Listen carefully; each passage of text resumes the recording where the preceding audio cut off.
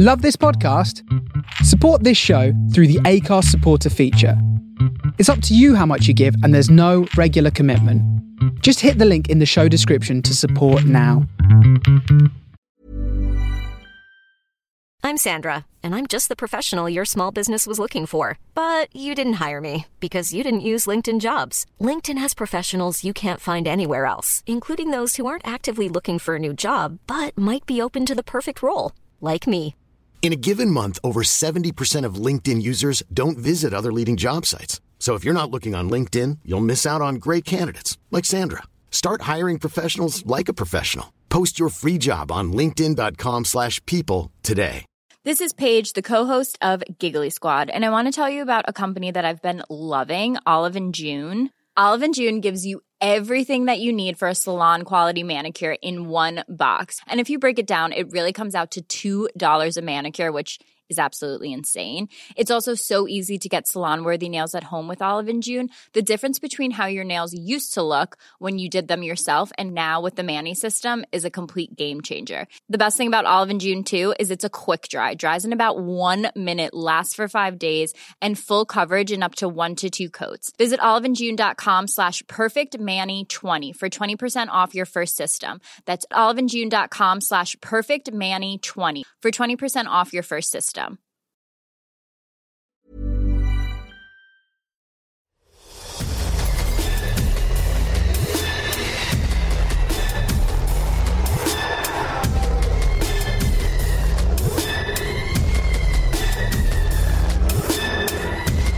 Welcome to the Horror Hangout, a podcast where two bearded film fans watch the best and worst horror movies ever and talk about them. My name is Ben Errington, and I'm joined by Andy Conduit Turner. Hello, Ben. Andy Conduit Turner. How you doing, man?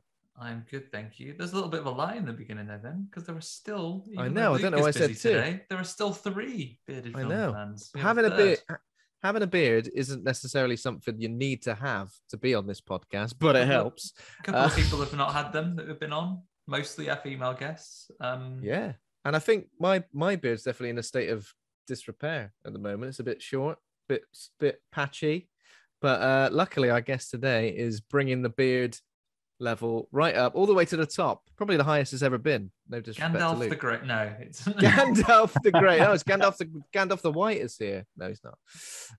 So we're joined by a very special guest today. He's a horror fan from Lincoln in the UK. He's a YouTuber under the moniker Needle Rats, who reacts to horror movies and a long-time supporter of the podcast and monkey horror enthusiast, who even sent us Dunstan Checks In t-shirts after a particular episode. Which episode was it? Congo? I think it was Congo. I think it was the Congo one, yeah. Yeah. I think Dunstan came up on that episode, right? He's even wearing a Congo t-shirt today. So welcome to the show, Ben Scaife. Hi. Thanks for having me. Welcome. First, thank you so much for being such an avid supporter of the show. Absolutely lovely. Really, no worries. Really appreciate it. It's a good show. Like I said, I've been listening for a good couple of years, and it's just got better, I think. So thank you so much. How did you discover the show? That was my first question. Where I used to do a network sales job, which is a lot of driving, and it's just boring listening to Radio 1 all the time, and then the older you get, Radio 2, and then that gets boring. So yeah. So you completed the Archers and thought, what else can I do? That's it. And I've always liked horror films, so I started listening to audiobooks, and then I think I listened to It on audiobook, and that took about 9 months of my life away. But then I just started like, yeah, I just like searched to see if there's any kind of like podcasts, and you guys came up. And you said you got beards as well, and I thought, I've got a beard. Hang on a minute. I can relate to those guys. We could be best buddies. And here we are. We've all got beards. And then all of this time later, you're a guest on the show. Crazy how life works out, isn't it? Long overdue, I think, as well, because I know Ben here was an early supporter when we used to debate, and when one of the people that will remain nameless didn't agree that Congo was a horror film, Ben was on there. He was on the socials backing up that claim that Congo in many ways is a very horrific film. And what does it actually even say on your T-shirt? It says Congo, the 1995 action adventure film, and then it says there's also a terror film, I think, something like that. I don't know. Wow. So today's episode, we thought, what better film to cover than a film that would round off the unofficial Monkey Horror trilogy. I say unofficial, but I think we could make it official if we really pushed it. Yeah, this is our official Monkey trilogy. So I'm sure we'll put the episode links in the show notes. But we began with, of course, Monkey Shines. It would have been a couple of years ago now, and then just about a year and a week ago. It's like exactly a week ago. I think almost it came up on a Memories. year. Yeah, it was came up on Memories a year ago. We did Congo, and now today's episode. If you're listening to this, you'll have seen the name of the title, so I don't need to keep it a secret. Watching a film called Link today. I've just got the episodes running, every time. I'm trying to be a surprise. Spoilers. Sorry, guys. Yeah. So, we are also got Link today. In terms of monkey horror, like I was looking into, I think we've mentioned Shakma before. What else? Outbreak. I was thinking this the other day. Outbreak. There's a monkey in it. There's a disease that kills a load of people. Kind of horrific. Is the monkey the horror thing there, or is he just a victim? I can't remember. I don't know. Something dodgy about him. Something dodgy. I reckon he was behind the whole thing. I reckon he's one of these that got infected on purpose. Topical, exactly. Possibly. And then obviously Dunstan checks in, which is a film. I can't even remember the context in which we brought up Dunstan checks in, but in a way, there's a lot of peril in that film. There is. I mean, they say mild peril on the back, but I would say moderate at least. Yeah, definitely moderate. And that Dunstan, against his will, is a criminal. Against his will. Yeah, the bad circusman is making him rob diamonds and stuff. Oh yeah, that's it. I definitely on the day the hotel inspector is coming to give the dad that lives in the hotel with his kids the elusive 6th star for the hotel. That's right. Have you seen the state of the poster of Dunstan posing in his little Speedos? Well, not Speedos, they're like shorts. You've got. Why are they sexualizing? I've seen a different version of the poster. Why are they sexualizing an ape? Very strange. I would say sexualizing an ape. There's an ape sexualizing someone in this movie. There's a couple of them. There's several people sexualizing other people in this movie. Yeah, it's a bit. Yeah, it's definitely a bit against the grain, isn't it? Yeah, I mean, but surely if Dunstan's a horror film because he's like a bad guy stealing diamonds, then that means that Short Circuit 2 would be a robot terror film because I wouldn't argue against it.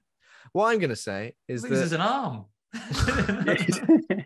I think most films of monkeys are pretty scary in a way. A lot of people are scared of monkeys, but you hear a lot of horror stories about monkeys. Do you remember that woman who got her face ripped off by a chimpanzee? There's at least one, maybe more stories about people getting their face ripped off by a chimpanzee. Yeah. And why are they so strong? Like when Link, jumping forward to the film, but when he was lifting up a van, like, I don't know, Andre the Giant, is that possible? Is that possible? I don't think that is. They are really shock and awe. They are really strong. Although, again, getting into the movie, maybe an orangutan is strong enough because in this film, probably the height of ape acting, I read this on the official write-up, all of the characters, all of the ape characters in this are all meant to be chimpanzees. Link is just played by an orangutan. Yeah, I know. So how couldn't get enough chimps, I guess. So they just they dyed an orangutan black. The orangutan was just so good in the audition. Must have been such a good actor. Yeah, you really. He's the only one that smoked. That's what it was. Everyone else went. And he went, no. He's like, give it here, mate. Give it here. We need an ape that can smoke, that can ogle naked women. I said half naked women then, but she is completely naked.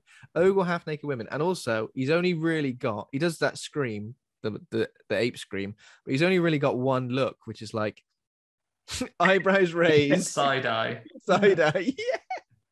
When he does that. Oh my God.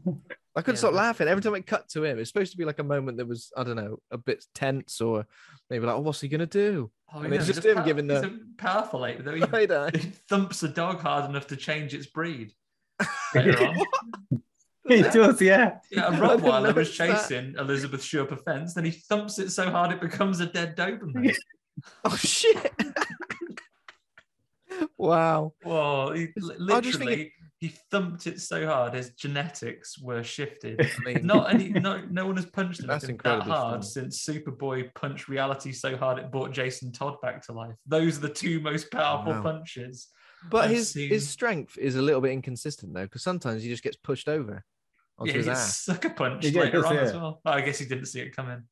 Yeah, I suppose so. Yeah, are apes the scariest animal that you might encounter? It's quite, like you say, Ben, a lot of people are afraid of apes. I feel like in my day-to-day life, I can avoid apes.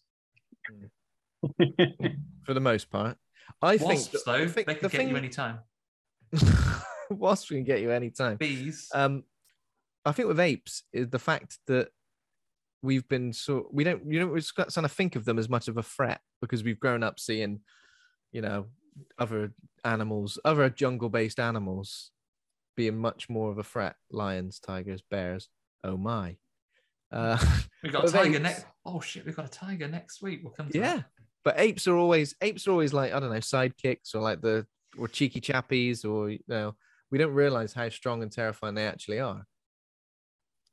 Well, there's a whole planet of them, isn't there? Yeah.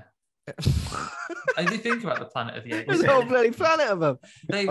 Especially in that first one, you'd think that the astronaut would wonder, have they all got osses? It must be a planet of the horses before the apes came. Exactly, yeah. And the apes have a horror film where horses are in charge and they ride around on apes' backs. What happened before that? Whatever came before horses. Whatever came before that, chicken and the egg scenario we've got. But also, like, not all apes are like that, obviously. Let's talk about Harambe. I mean, he did nothing wrong. Justice for Harambe. He's dead. Assassinated. Assassinated. So not all apes, but I think of all the horror stories about apes, it's always a bit more surprising because I guess you don't expect it as much. And it's because they're clever as well, I guess. Most things, like if a rhino or a shark was after you, or a cobra, they can't open a door. A cobra might only apes and velociraptors, basically. It's the similarity to humans, isn't it? That's what it is. It's the uncanny valley nature of it, I guess, is that there's something in those eyes that looks incredibly close to being human. And in that way, we're like, there's a little bit of a connection. You're like, have you got empathy? You're not going to hurt me, are you? You're a lovely ape. And then suddenly face is ripped off. Yeah, got your nose, really. Got your nose and evereverything else. Got your nose, had your balls off, had your ears. Oh yeah, rips off balls. They do rip off balls, don't they? Yeah, that's their favourite. That's like their first move. It's their favourite thing. Johnny Cage is their main. That's what they do. They go straight for the ball smash. Can you imagine getting attacked by an ape and thinking, "Oh, I've got away," and then suddenly you've got to, apparently, if an ape tries to get you, a serious safety warning here. You've got to try and lie down in a way, except in the art, you've got to try and ball your fists up so they can't try and get your fingers and stuff. But you've got to try and brace yourself and lie down so they can't flip you over and try and get your balls. I mean, the best thing to do would be not got by an ape, I guess, but. Where did you get this information? I don't know, just experience or something like that. It's just happened. Yeah, I've flip you over. So what have you done? I've got a dossier on how to fight every single animal. What, like Batman's got a dossier on every member? Yeah, have a dossier. I mean, just put it out there, Ben's. If you were told you had to fight an ape, but you can choose the venue where you're going to fight one, what would you pick? The venue. You can choose the scenario. Space is good. I choose water. I don't think lots of apes can swim. Water's a good one, yeah. I think they're weak against local water. pool. You get to choose how much water you have, though, because it could just be like a puddle. A glass, yeah. You could choose a glass. You could choose in a pool of water. You get fucked up. I reckon just in a pub. In a pub, and you've got a snooker cue. Snooker balls in a sock. Smash a bloody stool over his head. Not a shit. Yeah, space is a good one though, Ben, because it's a great one. I mean, I feel like I have a high percentage of dying in space as well. Space is dangerous. But I want to hear you scream. Yeah, but you got more of an awareness of it, haven't you? So you could just give them a little push, and then you're like, they wouldn't have a clue. They'll be like, "Why am I floating?" Fucking up, they'll lose their minds. Yeah, you crash on a planet. build up his own civilization, and there we go. There we go. Okay. Well, we do have some horror Apart news. from apes, yeah. What's in the news, Ben? That's a part of the show which I was kind of forgetting about. But we'll do this quickly. There's only a few bits and bobs. Of course, first of all, we'll talk about Meatloaf, who passed away this week, only like 3 or 4 days ago. So rest in peace, Meatloaf. We covered a movie he was in, Rocky Horror Picture Show, just before Christmas. He passed away age 74, obviously famous for his music career, but he starred in loads of films as well, including Fight Club. I think he was in like Wayne's World. He was in a Tales from the Crypt episode, I believe. And obviously his albums Bat Out of Hell Part 2 and 3. I've got like horror themes in a way. These kind of like hell. Exactly. Hell's bloody horrific. But there's a bloke that's going around raising it all the time in horror films. Album covers are absolutely stupendous. So I think we are going to cover a movie he's in next week. Kind of planning ahead for what episodes we're going to do in February. And Andy was keen to mention that Burning Bright, also known as Tiger in a House movie, during a hurricane, stars Meatloaf as like a police officer, possibly. He's a tiger owner. Oh, he's a tiger owner. He's a tiger king. In fact, before the Tiger King, there was the original Meatloaf. Tiger King. Yeah, and we'll come to that next week. But so I guess there's only one thing that's worse than being trapped in your house with when there's a bad old hurricane going down. Hurricane, very dangerous. You don't want to be out there. You want to stay in the house. But do you want to stay in the house? There's a tiger in there. Oh, bloody hell. I can't think of anything worse. Can't think of anything worse. How about if relax? If you've got to look after your little brother at the same time, Ben? You just relax, got worse. Could you? Just, can I just chill out? Oh, there's bloody tiger in here. Jesus. Can't. Well, we'll come to that next week. But so I guess we'll talk about Meatloaf a bit more next week. Also on the news is that the Fright Fest Glasgow 2022 lineup has been announced. So this is taking place from Thursday the 10th of March to Saturday the 12th of March. Tickets are available now. I think we're going to be covering some of these films in some. I'm not entirely sure how much of them we will be covering, but we're trying to work that out behind the scenes at the moment. But the movies that have been released are a movie called Monstrous. The lineup's been released. A movie called Monstrous starring Christina Ricci. What else have we got? Let the Wrong One In, which sounds very interesting. Also, You Are Not My Mother, The Cellar, A Cloud So High. So all of these movies, I guess if we get a chance to see any of them, we'll be discussing them in March around about the time of the festival.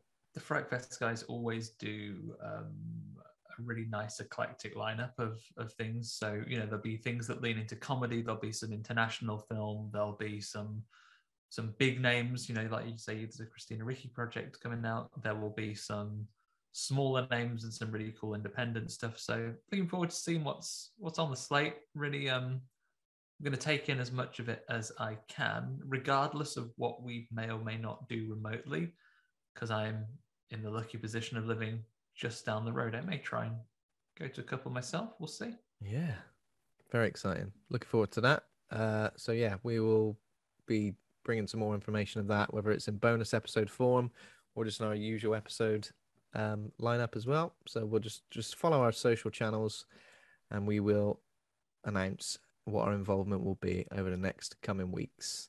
Regardless of what we do, I might see what we can find about the different creators as well. Maybe I know we've done a couple of bonuses where we've chatted to a few that would be directors, good. Writers, people who are in these movies. Maybe we'll see while they're on the festival circuit and he wants a quick chat, talk about their process creating those movies. You don't have to have a beard. No? Beards are not. Don't need to. I mean, they are optional. Sorry to break it to you, Ben. They are optional. And you've grown it especially. Yeah, clean shaven this morning. Ridiculous. That is impressive. And following on from last week's episode, Scream. Have you seen Scream? No, I've not. So no spoilers for that. I've not even been able to listen to the episode because it is spoiler heavy, the episode. So we won't spoil it. Behave yourself, Andy. Neve Campbell has come out and said, I mean, it's obvious you're going to get this, and it's like, we'll see if I'm going to be in the next one. If the script's good enough, I'd like to. But what I wanted to discuss here is, what will the next Scream movie be called, in your opinion? Scream 2? Because this one was called just Scream again, wasn't it? It's just called Scream, yeah. So there's no 5. Although it doesn't like veto any of the previous movies, like 1 to 4 still exists. So now what? Scream. They called it Scream 2 or Scream : name something. You know what I mean? Yeah. Well, as it's like super meta, like maybe they'll do 2 because obviously it's in keeping with horror tropes currently, I guess. Scream 2 in brackets 6. Scream kills, 2. Evil dies tonight. That's what they should call it. Michael Myers is in this one. Scream 2 plus 6. 8? Oh, I don't know. I'm confusing myself now. So yeah, Sydney said that. Sorry, Neve. Her name's not Sydney. Sydney Prescott isn't real. She is to me. It's very meta, Ben. You've really played into the hands again. And the only other thing I've got here, unless you're going to say something, then Andy, sorry, don't want to go. No, keep going. Is that the Meg sequel begins filming in the UK this month with director Ben Wheatley, which is kind of crazy when you think about it. But I think he's been attached to quite a few big studio sequels recently, so I think he wants to get his name out there as a director to be reckoned with, rather than this guy who brings smaller budget horror thrillers to the screen. You want some of that big studio money, he wants some of that big studio money, and he, maybe just wants to rub shoulders with Jason Statham. Do you reckon when he pitched it, he went and wrote Meg on a whiteboard, and then he wrote S, and then turned the S into a dollar sign? Yeah, of course. The Megs filming in the United Kingdom as well. What are we talking? A Meg off the coast of Cornwall?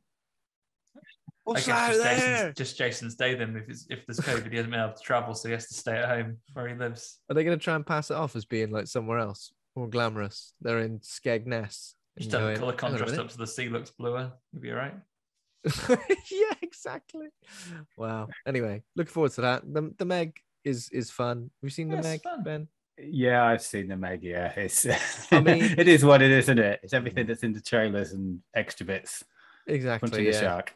I mean, it's no Deep Blue Sea, obviously, but no, it's not. Samuel L. Jackson's in Yorkshire at the minute, isn't he? What? He's in Yorkshire filming a Marvel film. So if Jason Statham could get down there, they could crossover. Just exactly do a big crossover. We want a shocking moment where Samuel L. Jackson gets eaten out of nowhere in whatever film he's in, please. Marvel film. What's that? Is that like Secret Invasion or something? Maybe. I don't know what it is. I just heard it on the news today because we're off to York later on this week, so I'm gonna chase him down. See if you can see him. Chase him down. Get a photo. Give you a scroll, and he'd be like, I can't tell you. Throw some rubber snakes at him. See how he reacts. You get furious. You get sick of them. Yeah, he's sick of them. Sick of the snakes in York. So that's pretty much it for horror news. What I've got, I guess. Has anybody seen anything this week that they wanted to discuss? I've not seen all that much. One thing I will share with you, Ben, but I think the first one for your interests, let alone anyone else that's listening. But I did see something that I think might be of your interest today. There is a game development company called Alpha Beta, and they are currently advertising an open beta that's coming up for their horror-focused physics game that's coming out. It's called Hidden Deep. You can sign up for it on Steam right now. It's about to go into early access. It's their description of a physics-based spelunking survival horror adventure inspired by Aliens, Half-Life, and The Thing. Oh. And it looks great. It looks incredible. It looks like a lot of fun. It looks incredibly gory. Hidden Deep, did you say? Yes. Is it like a platformer? Like a 2D. It's got like a very different aesthetic, but think of the build on like Limbo or something like that. I was thinking Carrion. Yeah, it has like a Carrion vibe to it. I never played that. Oh, it's great. I really should play that. But yeah, you can sign up for beta testing of that now. I'm not being sponsored by them, but I am going to try and do it. So it looks great. Yeah, it's got a lot of fun. Have a look at that. There's that other. I think it's Madison or something like that. A game that's coming out, which is a first-person horror like Fatal Frame. If you've ever played Fatal Frame, that's supposed to be coming out on consoles and PC. Oh, yeah, I see. Soon. It looks really good. That. Yeah, there's like a camera involved. Is it so similar sort of Yeah, similar sort of stuff to Fatal Frame. It looks like PT a bit in some of these. Okay. Some of these it still scares me, that game. Oh my god! Yeah. Have you still got it on your console? I've still got it. Yeah, I've got it on a hard drive for me. Me too. Yeah. I can't get rid of it. Putting your kids through college with that. Yeah. Yeah, exactly. Yeah, I know what you mean. I'm always keen to check out new survival horror games. I think there's a lot of them out there which are a bit sort of like cookie cutter, and it can be a bit difficult trying to find one that really does stick. But I'm always willing to try new ones out. Yeah, that sounds great. How about what have we watched then? Ben, do you want to go first? Do you watched anything? That doesn't help. Guest Ben. Oh yeah, guest Ben. Do you want to go first? What have you watched anything exciting this week? Not really, not this week. No, I watched this film again, which we're going to do today because I've not seen it enough, and and I introduced my daughter to Die Hard. Oh, so that's it. But she's at that age where I think, because she's 9, so she can watch it. She's at that age where it's good to get her into those sort of things. I was introduced to like horror films when I was about 5, something like that. My older brother, he used to make me watch Zombie Flesh Eaters on Betamax. Jesus. Is that the first one you saw? Was it? That and Texas Chainsaw Massacre. Oh my god! I know that's not really gory film for like a kid, but yeah. Zombie Flesh Eaters. Still, I remember seeing Texas Chainsaw Massacre. Like, I guess I was probably like 15, and I was seriously scared by it. Kind of disturbing, isn't it? Just the imagery in that, but just the imagery, just like it stinks. Do you know what I mean? Just looking at it, it does, movie, isn't it? It absolutely stinks. Just that metal door going across is probably like one of the most terrifying moments of that film for me. Yeah.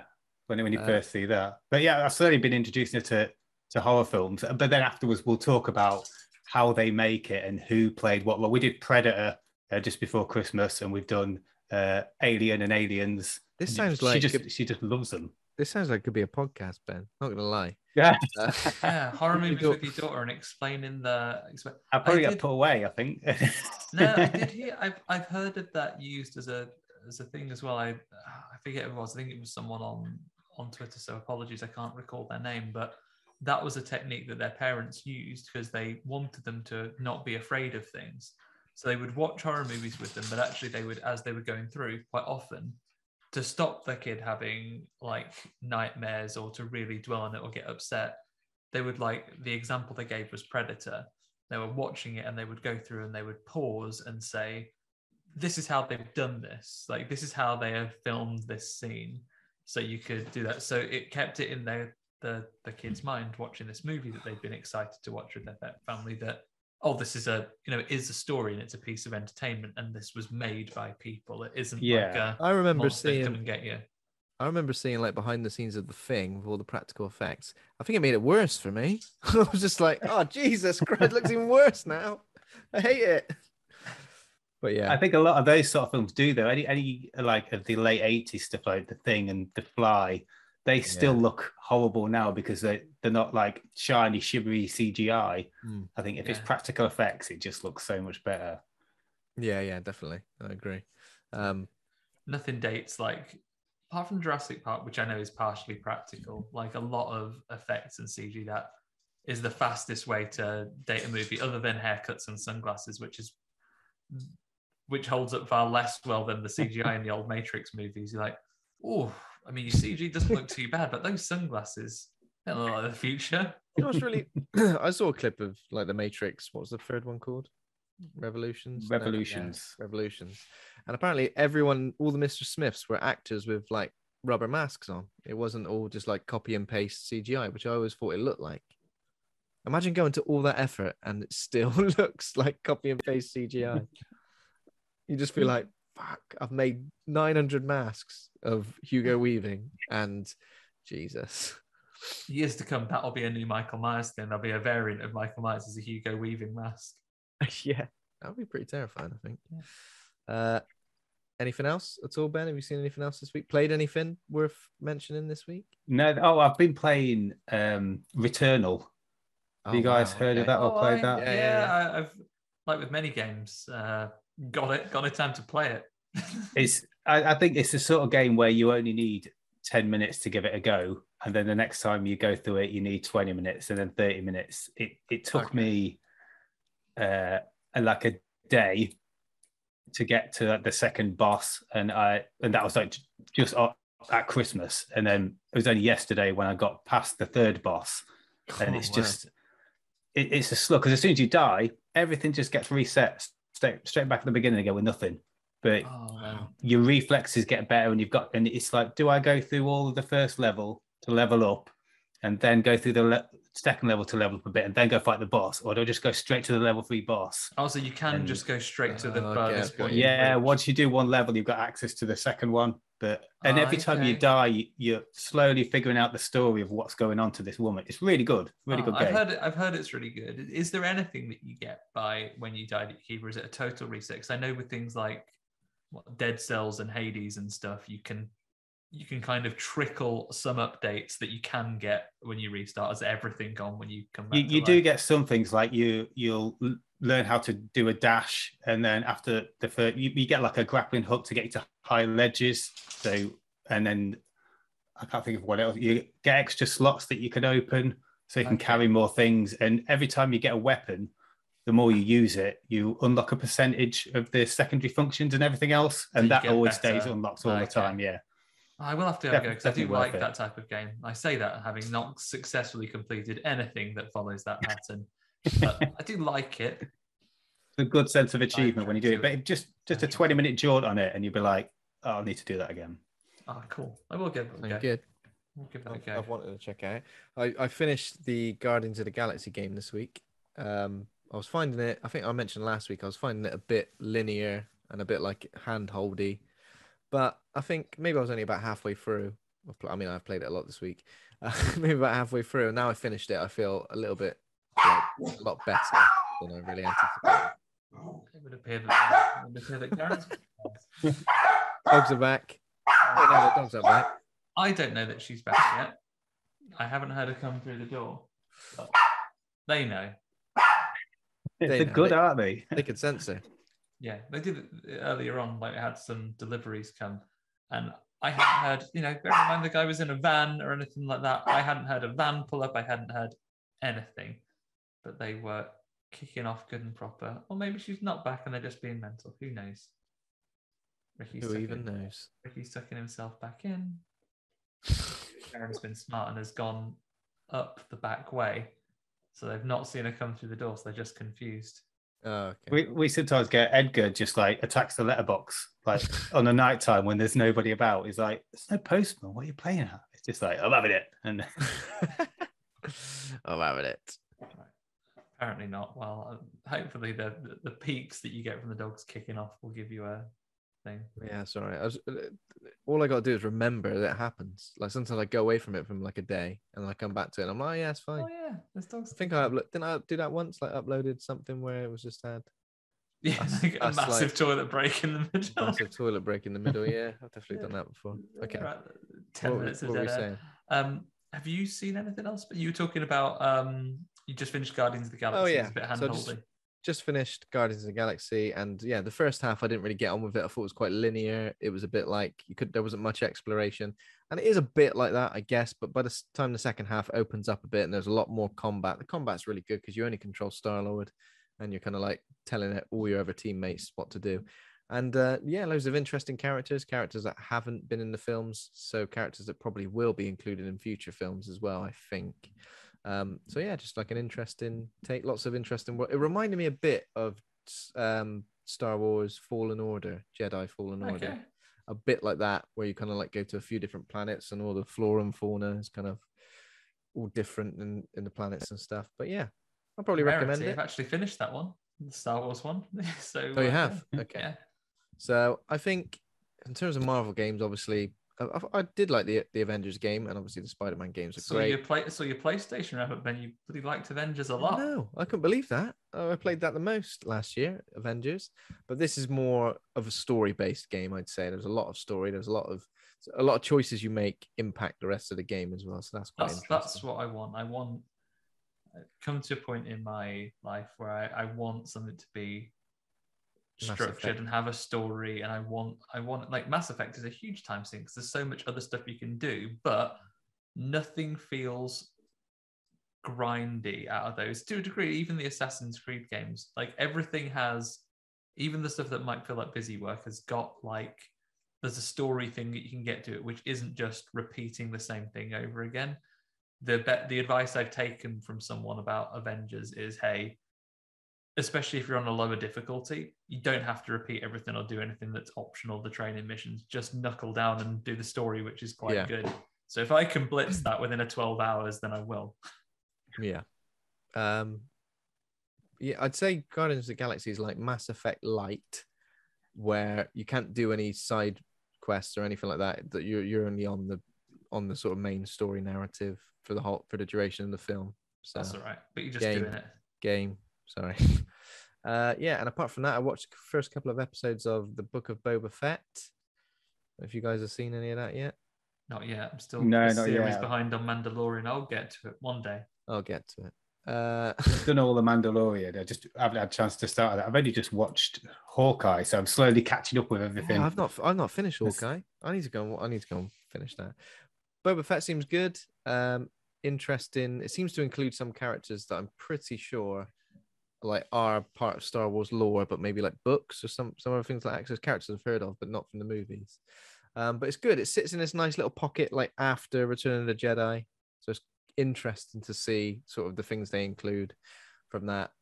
Not as like, I don't know, it's a weird one. I think if you enjoyed The Mandalorian, because it's kind of like family friendly, episodic, obviously with like different planets and creatures and stuff, this one feels a bit more like it's got more of a story based on him.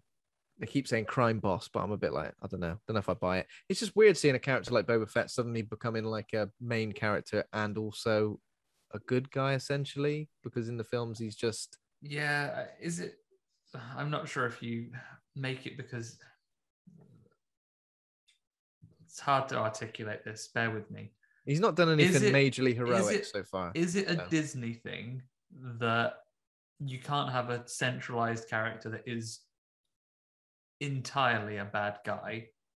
You know, Boba Fett has become popular, so he is kind of recast in a heroic light in much the same way, and I'll lay off Disney on this one. DC does it, I would say, egregiously with their comic villains. Like someone is popular, so finds themselves recast in a more heroic light. I found it mostly with female villains, because they haven't got as many really notable female heroes. So they've taken some really standout villainous characters and they recast them in more heroic lights or anti-heroic lights to, you know, look at the transition of like Harley Quinn, look at things like Poison Ivy, Catwoman, a lot of the Batman Cruella and all that sort of stuff. Yeah, Cruella. Like a lot of things become popular. They don't want to make them outwardly purely villainous anymore, and they recast them a little bit. Not necessarily a bad thing, but definitely almost a trope in some senses. Yeah, and I'm not against following a character who is still bad necessarily, as long as they're interesting. Yeah. Are they doing that with Boba Fett though? Or is the source material for the series? Because it's a popular character from the 80s, so I don't know like what books have been written and all that. Canon is so difficult with Star Wars, isn't it? Because anything that was pre new stuff, they said like it still exists and you can still buy it, but it's rebranded as like Star Wars Legends, which means if it doesn't fit in with a new thing, it's not true if it's contradictory. But a fun way that you can play with it in your imagination is just imagine it's a story that was told, which may or may not be true, depending on what we decide to use in our new films going forward. So if a new thing contradicts an old thing, it's not canon. And if it doesn't contradict it, then it is. That's like the Simpsons thing of if something unexplained happens or you notice a continuity error, a wizard did it. It's that, but legal speak. Yeah. What about you, Andy? Have you seen anything? Just the one watch of note that I wanted to bring up. I watched something I've been waiting to watch for a little while now. It has a sequel while I've been trying to get around to watching it. It's called Nobody's Sleeping in the Woods Tonight, which is a Polish slasher horror movie. For those people who are a little adverse to subtitles, do not let that put you off. There is a perfectly acceptable dubbing on there as well on Netflix. Both that and the sequel are both on Netflix now. It's a fairly standard in terms of delivery, middle of the road horror, like a slasher movie.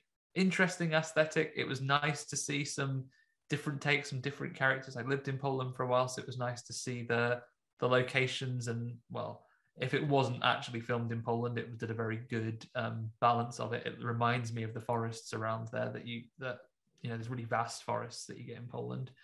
The lead actor in particular, I'm going to absolutely murder her last name. Apologies if you're listening. Yulia Vineva Narkovic. Maybe. She plays the lead character, your final girl, if you like, a girl called Zosha. It looks like she's in the sequel to it as well, and she's in another really fun-looking horror comedy called All My Friends Are Dead, which I'm going to have to seek out as well.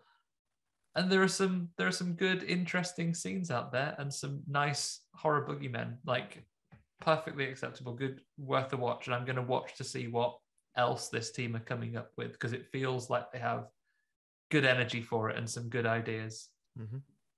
So I'll be checking out some more of that. Might have a look at that. Yeah, it's worth it. I say both that and the sequel are on Netflix, and I know with all these things to watch, you have to multitask a bit, which sometimes reduces your ability to watch things with subtitles, because then you need your eyes and your ears to permanently be on it, but the dubbing in it is fine. It's good to hear. Okay, and apart from that, we've all watched a lovely slice of ape-based horror. Yep. The third and final film in the unofficial Horror Hangout Monkey Horror Trilogy. It's a film called Link. So, Link is a 1986 British horror film starring Elizabeth Shue. Is that how you say it? Yeah, that's right, yeah. And Terence Stamp, along with a trio of simian stars, which consist of, and got their actors' names here, Locke as Link, Jed as Imp, and Carrie as Voodoo. Now, the title character Link is a super intelligent yet malicious chimpanzee, played by an orangutan, if you didn't notice, who lashes out against his masters when they try to have him euthanized. So it's directed by Richard Franklin, written by Everett DeRoche, from a story by Lee David Zlotoff. Those people getting involved in this. Score was provided by Jerry Goldsmith. The score, which is a definite highlight of the film, I would say. So it's got 6.0 on IMDb. On Rotten Tomatoes, 44% critic score, 33% audience score, 3.0 on Letterboxd. Got some choice reviews here from Letterboxd users. Barry Dracula says, I'm sure there's ethical issues about training a monkey to wear a little suit and smoke cigars. But what if they like wearing a little suit and smoking cigars? 3 stars. Gary Linden says, believe in science. 3 stars. And Brian West says, solid monkey movie. The tone is more serious than I expected, except the music, which seems hell-bent on convincing you this movie is Gremlins or something. I made a note of that. Like, it does have Gremlins things, but my first note for the whole film is opens with off-brand Beetlejuice theme. Yeah. I can't even not do it. It was very. That was like Beetlejuice meets Last of the Summer Wine.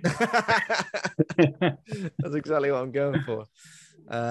So yeah, this film, I'm pretty sure I didn't know existed until maybe you mentioned it, Ben. I think that may have been. I think I know of it because of Ben. Yeah. So what is your relationship with this film, Ben? When did you? Well, I know of it because of you guys. You're on about Monkey Horror, so I searched out Monkey Horror. So who knows who came up with relationship? Inception, yeah. So have we mentioned it before, or is it just we were looking at some horror movies? No, you were just talking about monkey horrors, and you got as far as Dunstan Checks In, and I thought there's got to be other ones out there. There's got to be other ones out there. If not, we want more. As horror fans, we want more monkey horror because there is something. Do we? Do we? I think when we come to the end, we'll have to work out which is our favorite of the trilogy. If a brand new monkey horror movie came out, I would be excited. I think if these films were redone, I think on a better budget, better script, with Andy Serkis playing the apes. Maybe he's in this. I don't know. He could be running upstairs or something like that. Could have been. He might be pushing exactly. That van, There are definitely moments in this film where there's a cutaway scene from the chimpanzee / orangutan, who's clearly just been dyed with darker. Yeah, generally that is in the Method production acting. notes that like because they got an orangutan to play a chimp, they just dyed their naturally orange hair. They dyed it black and put fake ears on him so he looked more like a chimp. I didn't even notice the ears. Prosthetic ears. Humiliating for him. What have they got? Just like tiny little ears, usually. It's weird, isn't it? What an orangutan's ears look like. Why not just have it be an orangutan? Why it's did not in the script? Why did it have to be a chimp? It's a true story. 1985, or when this was being written, did Find Replace exist? Had Microsoft Word come that far? Clippy wasn't even born. Oh, I see what you mean. So yeah, maybe they couldn't do it. He said, I've done this on a typewriter, mate. I can't change all this. Wow. So yeah, like we will go to great expense to dye this orangutan and get him some fake ears. I wonder what it thought was happening. Like he's an actor, he knows. He's the makeup chair. Sorry, excuse me. What are you doing to me? We're just dyeing you because you're going to be playing a chimpanzee. Method acting as a chimp. The director sat down and told him. Called Link. Yeah. All right, Locke, you're going to be playing Link. Yeah, Locke and Link. He's a 25-year-old chimp, but you got the range. He's definitely got the range. Although, yeah, I mean, he's good. He's good at some things, but facially, I feel like he's only really got two looks, isn't he? We've mentioned this. He's got the standard orangutan roar, which is good, just showing off his gnashes. And then the other one is like, I don't know, what kind of face would you say it was? Like he's frightened, he's waiting for someone to smell it. It's a side eye, isn't it? There's an eye roll as well, isn't it? There's definitely an eye roll in it. It's got an eye roll, and he's got the side eye. Like he's like when he's there with the professor, it's kind of like he's in polite company, and he's noticed the professor's like chewing really loud or something. He's looking at him like chewing too loudly. Yeah, chewing too loudly. He's just to say shut up, but he's not going to have a word with him about it until after on the way home in the car. He's going to be giving him. You were chewing really loudly all night, and I was looking at you. This is quite weird because the plot of this on Wikipedia is so sparse. It's got like 2 paragraphs. I found like another sort of breakdown of the plot, but the plot is quite sparse. So it does open with a scene where it's like a point of view of Link, isn't it? Milling about on some rooftops, climbing around. But is it Link? No, it's not. It's Imp, I believe. It's Imp. Oh, it's Imp. Okay, right. Yeah, there we go. So clearly, at the first hurdle, I've fallen. And this is Link's point of view. Yeah. I'll write that down for the podcast. They're gonna love that. This is Imp in a really generic set design, because I noticed as they're looking over the town, he's like in Albert Square. He's in Albert Square, East End of London, and there are some really great names. Did any of you guys make a note of some of the shops that they're in this? I did not know. I can't say I did. Well, Andy, there is a takeaway that's called Fast Food, and that is next door to an exotic dance emporium, which is called Strip Club. No expense spared. No expense spared. And also, you know where you stand. Where's this film set? Just in I think generic town. English town. I think it's like I haven't checked the nationality of the writer and director and so on, but it feels like it's produced by someone who thinks England is like 5 square miles, because it is like Richard Franklin. It is set in the East End of London, because that little girl's like, "Call Lammy" at the beginning. She's like a little Mary Poppins kid. And then a pigeon gets killed as well, right? Yeah, pigeon gets killed. And then later we go to like the London School of Science, I assume in London. Oh yeah. And then they just live at like, and then the professor who apparently teaches at the School of Science, his thing is at the seaside, just like on the edge of a cliff somewhere. His commute is absolutely horrific. Yeah, London, famously close to cliffs. So Richard Franklin, who directed the movie, is Australian. And I think he lived in America. So he made Psycho 2 and something else maybe. He made other stuff. Psycho 2, something called Cloak and Dagger. Then he made Link. And then he's not made anything else really of note. I know I saw with the thing with Link, he was super pissed off that little bits of it got cut away as each level of production came through. Like, a few minutes was chopped off here, and then the production cut. It was all the bits the producers got, and he's like, "You've made it less coherent." And then the French version cut off this scene in Albert Square. Oh, did they? Oh yeah, it's all missing from other versions. I remember reading that. Yeah, I can imagine why the first scene might, because it would confuse idiots like me into thinking it was Link's point of view. Also, to be fair, it goes nowhere. So we see the POV people after he's had to look at strip club and fast food. Follows a cat up a drain pipe, and then we get a very brief murder mystery where there's a little girl that's sitting in bed, and her family are watching. God knows what they're watching, like the black and white, like cultural appropriation review on TV, where there's like some like African tribal dancers on a black and white film with like a showgirl, like a woman who appears in a dress to be like one of those like flapper girls, but she's in a gorilla suit. I don't remember this bit at all. She's singing a song about voodoo. And then the little girl screams. The parents run through to the bedroom after the aerial's been ripped out the wall, it's been damaged. She goes, "Blooming hell, what are you screaming about?" The little girl didn't scream because, as I was led to believe, an ape has come into the room. She just screamed because she heard a cat scream. And then we pan up to the roof, and earlier, it's a little murder mystery. It's like a little mini episode of Columbo for you. Because earlier, like cutting between the videos on the TV, we see the cat approaching the pigeon coop. There's some pigeons on the roof. They keep them. There must be a racing pigeon family. And the cat's creeping up to him. And then we see the top of the roof.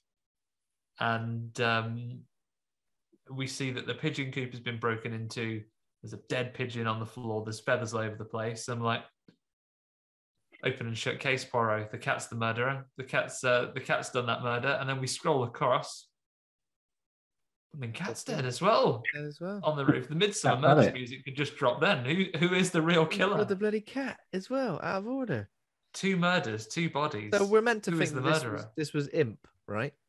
Yeah, because the professor says later on, Imp loves eating cats. That's horrible, isn't it? It's probably not okay that you just know that, Professor. I don't want to be mates with you. I'm sorry, Imp, murdering cats. And are we meant to think, obviously, no spoilers for the end, we will get to it, but are we meant to think that this end sequence was down to Imp as well? Yeah, I believe so, yeah. I think Imp might be the villain of things. Imp's after all, the true villain. There's a good Link's thing just that trying to Link warn might people be about framed. Link's just trying to warn people about Imp. He's constantly just like going, "Fucking run! Imp's gonna fuck you up!" And they're like, Link, no, don't hurt me!" And he's like, "What's wrong with you? Why aren't you listening to me?" I think Link might have been framed. This whole thing. Imp is the Kaiser Soze years earlier. Sorry, guys. Spoilers for. Oh, if I don't say what Kaiser Soze is from, I haven't spoiled anything. Yeah. Spoilers for nothing. So smooth. So smooth. Well, like you think like Imp's just sort of like hopping away at the end and then suddenly just stands up and puts the suit on. Yeah. And lights a cigar. He gets in the car and goes, "Oh, I'm just a baby. Don't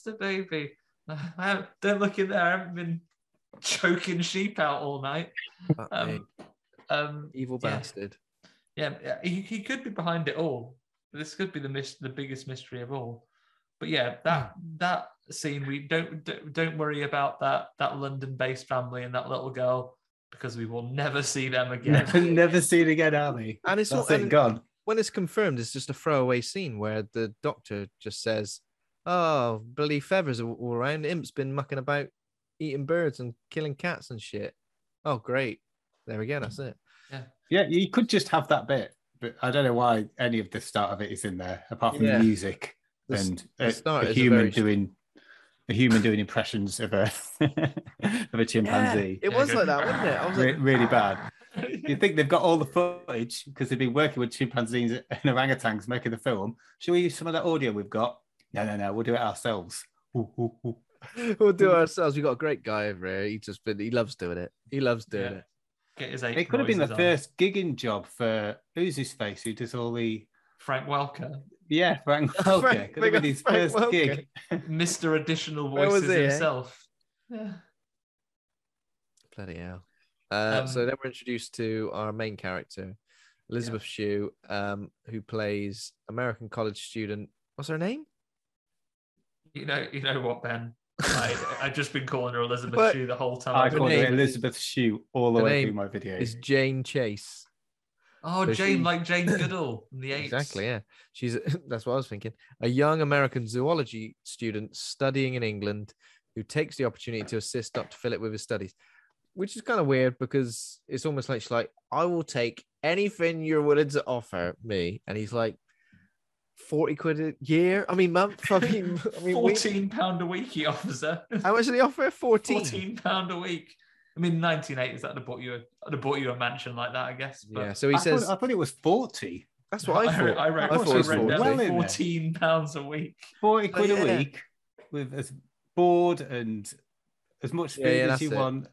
Board, food, and apes, and being in constant state of peril that an ape was going to rip your face off in your sleep, perving on you the whole time, or perv on you, exactly. But yeah, also, obviously, Professor already that Dr. Stephen Philip, never trust a man with two first names, Stephen Philip, Professor Philip or Professor Negging, because that's what he's always on about. He's negging everyone. He's saying, let's get these three fine young men out. Though you get he's doing a lecture on apes. He's one of these guys. He's a bit of a wrong un. So he says, "Oh, go on then. Tell us the difference between apes." I would have gone for a simpler answer, but we wear clothes, Professor. What's the difference between apes and humans? I wear apes hats. Are fucking idiots. I brush my teeth. Something along those lines, but I got a bank account. Some real square pin in the class puts his hand up and goes, "Is it that only man makes war in his own country?" Goes, "No, actually, that's not what happens. Apes do it all the time." Apes Don't are always come to my doing lesson on Ape 101 and not know that. Idiots. In now, fact, come and try and yank this monkey out of this cage. They can't fucking do it. Oh, yeah, they're trying to yank it. I go, actually, you don't have to yank a monkey out of a cage. You have to befriend it over years and now tell it to come out of the cage. That's much easier. Yeah. Cheers, Stephen Phillip. Yeah, Stephen Phillips said, yeah, you should want to train him for years, then he'll come and stand next to you and then imitate you walking. I got to tell you, as much as I know in the modern era, we all know now, probably not so cool to make actual apes act in your films. But this little monkey, this imp here, he does some good faces, doesn't he, when he's walking up and down on the desk. He has got far more range. Sorry, Link, but he's got far more range than Link, unfortunately. Yeah, he's got all the emotions. Imp the Chimp plays an absolute blinder when he's standing on the desk pretending to be the professor, walking up and down. His little faces. I think that's another thing why we don't find apes as scary, is because there's something very human about them, and especially when they mimic humans, you're like, oh, he's an absolute legend. Look at him, he loves it. Yeah, they've got character, haven't they? That's the thing. Yeah, exactly. Do we know that he's thinking about strangling sheep at the time, eating cats? Strangling sheep. So yeah, that's why he was out all night, because he strangled a few, and then he fell asleep after about 10. Counting them. He don't want to eat them. He just wants to massacre them as well. He's not bothered. just going to go massacring. Yeah. I just like to waste these cats that I'm just literally just killing them. So Jane after the class, goes up to Dr. Phillip, and she's like, "I would do anything to be your assistant. I heard you were looking for an assistant." That he makes some joke saying, "Oh yeah, this is when he's like, yeah, not a bloke though, are you?" And he's like, "Well, what's that got to do with it? What about sexual discrimination?" And he goes, "No, I'm collecting jizz. You need to be a man." Literally what he says, as if it's like a normal thing. Basically, all of my assistants have to jizz in this cup, which I then keep in my personal collection. And again, nothing comes of that. There is none of his experiments that involve cum. He must have just been gathering it up. Gathering it up in that well. It wasn't water at the bottom of it. Yeah. It was a I'm going to see if I can fill this entire well. I didn't even think of that. Like, nothing happens at all, does it? He must just be storing it up here. He's not a mad scientist. He's not trying to breed apes with the jizz. He's not trying to do anything along those lines. There's loads of just collecting it. I don't know why. There's loads of weird things about his character where he seems like this sort of like dinosaur, this like sexist dinosaur, but they never like follow through with it. Like you kind of think he's going to be a certain way. I think this film really does suffer when he's out of the picture. It really does feel like something's missing. Like it feels like that's missing in some ways, but in other ways, it's a lot better because that's the thing when he offers the job for £14 a week when he's probo and he says, "Well, my cleaner's away and I could use some housekeeping." And oh yeah, and Jane goes, "Well, being a woman, I am more predisposed." And I'm like, "Oh no." I am good at cooking and cleaning, being a woman. And he goes, "Yes, of course." And you don't jizz. And that's one thing I know as well. You don't jizz. Writes it down. So you can't help me with that, but you can help me with looking after these apes in my mansion over the summer holidays. Is it over the summer holidays? Yeah, I guess it is, isn't it? I guess that's why, like you said, that'd be a bitch of a commute if he was going there every day. For 40 quid a week, that's I mean, bored and everything's fine, but like as soon as you finish working for them, you're constantly on the go. You can't relax. I still reckon it's 14 quid a week. I reckon you guys think he's being more generous than he is. £14 a week. I definitely heard 40, but maybe I was just adding for inflation. I was like, sounds about right. 40 quid, yeah, can't be 14. It still must. It would have been a lot back then, wasn't it? Like even 14 quid a week. He must have been a lot. Once you've got your bed and board taken out of it, maybe he's factored those in as deductions. Yeah, possibly, yeah. So she pretty much goes straight away. So she's got a boyfriend as well, and he's got two mates, and they're kind of ribbing him, going, "Oh, she's gonna stay with the professor, is she? Well, she ain't gonna get any work done, is she?" Yeah. What's gonna be going on? Professor Unprofessional, Professor Pork. Yeah, he's like, yeah, they're all ribbing him straight away. Poor David, whose name gets like the professor also very disrespectful, gets his name wrong on purpose. Later on, Darren. I mean Daryl. No, stop saying his name slightly wrong. David is not too pleased about it, although Jane is playing it down. So, I've only been seeing each other for a bit, really. Yeah, she was fucking off for like the entire of the summer vacation, mugging him off. Like, I've got loads of things planned we could be doing. Oh, sorry, I'm gonna stay with this bloke and his apes. Stay with this bloke and do it for £14 a week. That's all right. I know where I stand now. At least I know where I stand. Yeah. How did she get there? Did she just get dropped? She gets a taxi ride. They drive past Chekhov's savage dogs. Yeah. The taxi driver. Yeah. Watch out for them savage dogs. Watch out for them savage dogs that roam the moors. Oh yeah. Oh, well, I'll remember that.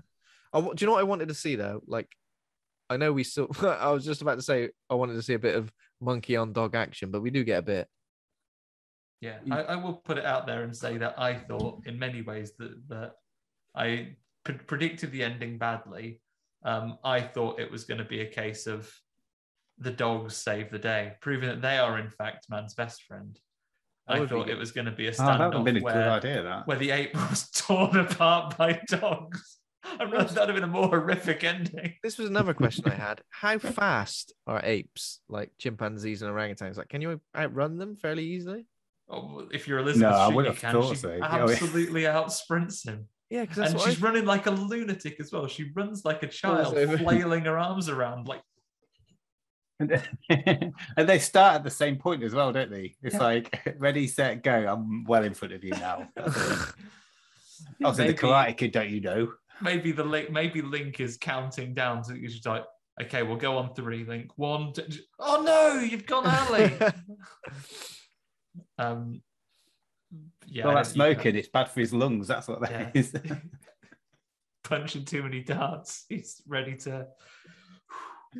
Yeah, he's really suffering for it. So yeah, we see Chekhov's savage dogs, and then, for reasons known to nobody, the professor's got the wrong day, so he's out, just walking over the moors. Oh yeah, and he also says, "Hang on a minute, you're supposed to come to tomorrow." And she's like, "Yeah, coming tomorrow." He sent a taxi for me. He's like, "Oh yeah." I was like, "You idiot." I think he's trying to show, he's so wrapped up in his work, he don't know what day of the week it is. He's injecting spunk or something like that into his arms. Yeah, I mean that's the ape things are the least sinister experiments. When he comes from the early, he's been at is in his shed with his jizz-based experiment. Can I make a man out of this? Just pouring it into a mold. Who knows? Who knows what he's up to? But yeah, he's, for reasons unknown to anyone, he's got the wrong day. But don't worry, because Link answers the door, and Link knows what day it is. Like one of his ancestors in the future, he checks her in. Oh my life! Oh my god, he does. Here's your room. How'd you like that? Do you like your room? She's like, it's lovely. Oh, it's lovely. I'll show us the bathroom. He takes her by the hand and shows her the bathroom. Here's the bathroom. Wink, wink, nudge, nudge. So have you got anything that can be damaged in your bags? Because it's fucked now, mate. I've been ramming this stuff up the stairs. I've thrown it in your room. Yeah, my elbows don't work the same way as you. So I'm wailing these around. Absolute nutter. Oh, my fine china's in there, Link. Still in there now, but there's more of it. Yeah, now it's 100-piece set. So there's 3 apes in total in there. So obviously Imp is the little cute, apparently harmless one, and then there's another one called Voodoo who's super muscular, hench Voodoo. Voodoo, like the Hulk Hogan of the apes. Who is Imp's mom? Okay. I didn't know that. Yeah, Imp's mom. And is apparently notoriously quite violent. And then you have Link, who is like a butler. You think when you first meet him? I mean, he is a butler. I think he's had history in the circus. Is that right? Yeah, and he can't let it go. He's the most educated out of them, isn't he? That's how he seems to be. Yeah. He's a bit old. He's got a history of the circus, and he can't let it go. He's like, I'm gonna wear this costume every single day. I'm gonna smoke cigars till my lungs pack up. Yeah, and I suppose at this point he just seemed like a normal. I say normal. It's not very normal, but a normal ape butler, like you would see in any town. A normal ape butler you see in any 90s comedy. Yeah, with an eccentric scientist man living in a mansion. Yeah. Ross Geller would have one. A smaller type of ape, monkey that's got a tail. Not this one. This one is no monkeys, 100% apes at the Professor Stephen and his Phillips ears house. are definitely stuck on. Yeah, those ears have been glued to his head. To be honest, after the Professor comes back, though, guys, I would say, as a British person, probably the most horrific scene of the movie. I had to stop watching. This is the worst scene. Oh wait, that I have seen. Is this cups of tea? Oh, good God! Yeah, cups of tea. Wait, but not only that, he's a British man doing it. I thought if she did it, it was Zod. Yeah, Zod. For fuck's sake, Zod! He just turns around and he's made cups of tea in the microwave, like some kind of absolute animal. He's the animal. Yeah, all this talk about apes not having civilization. What are you doing? You're microwaving tea. I've been there in an emergency situation when there's your tea's gone cold. You got to try and I've tried to revive a cup of tea in the microwave. I've been there. Not the same. But I've never made a cup of tea from cold in the microwave, let alone loose leaf tea. So he gets out and goes, just scrape the leaves off the top there. Is that what he did? Yeah. Yeah. Oh my God! It's with a little spoon, pouring it in the sink. Oh, look how convenient this is—a bloody microwave. Fuck off, Rod. Do you think that they had like a microwave company wanted to get the microwave included in the movie, so they were like, right. And he's like, phenomenal invention. Maybe the microwave was like the newest thing. So this is like the version of bring it back to the Matrix. This is your flip phone. It must have been. Why would you do that? Yeah, this is Max using a laptop on the Channel Tunnel. This is your big tech showpiece. Microwave in a tea. Horrific. And then doesn't he say to Jane as well? He's like, "Make us a bit of breakfast. I'll meet you in." That's the next day when he's hanging in the lab. Oh, that's the next day. They have like a dinner first, but first he does this is where he does the Gremlins rules, because at first it's like, and he goes, there are only 4 rules for looking after these apes. 1, you must never treat them as equals. Old Professor never treat them as equals. Never treat them as equals. Number 1, first rule. If you're splitting some food with them, right? If you're splitting something with them, like a Snickers bar, don't give them half. Give yourself slightly more, and make sure they know it. Yeah, you could. Oh, they don't play the mum rules where one of you cuts and the other one chooses which half you want. The way that you can always insist on the fairest. Yeah, no, absolutely but yeah, not. She just says, yeah, you cut it and then you give them the slightly smaller bit. So don't treat them as equals. Number 1. Number 2, always forgive them.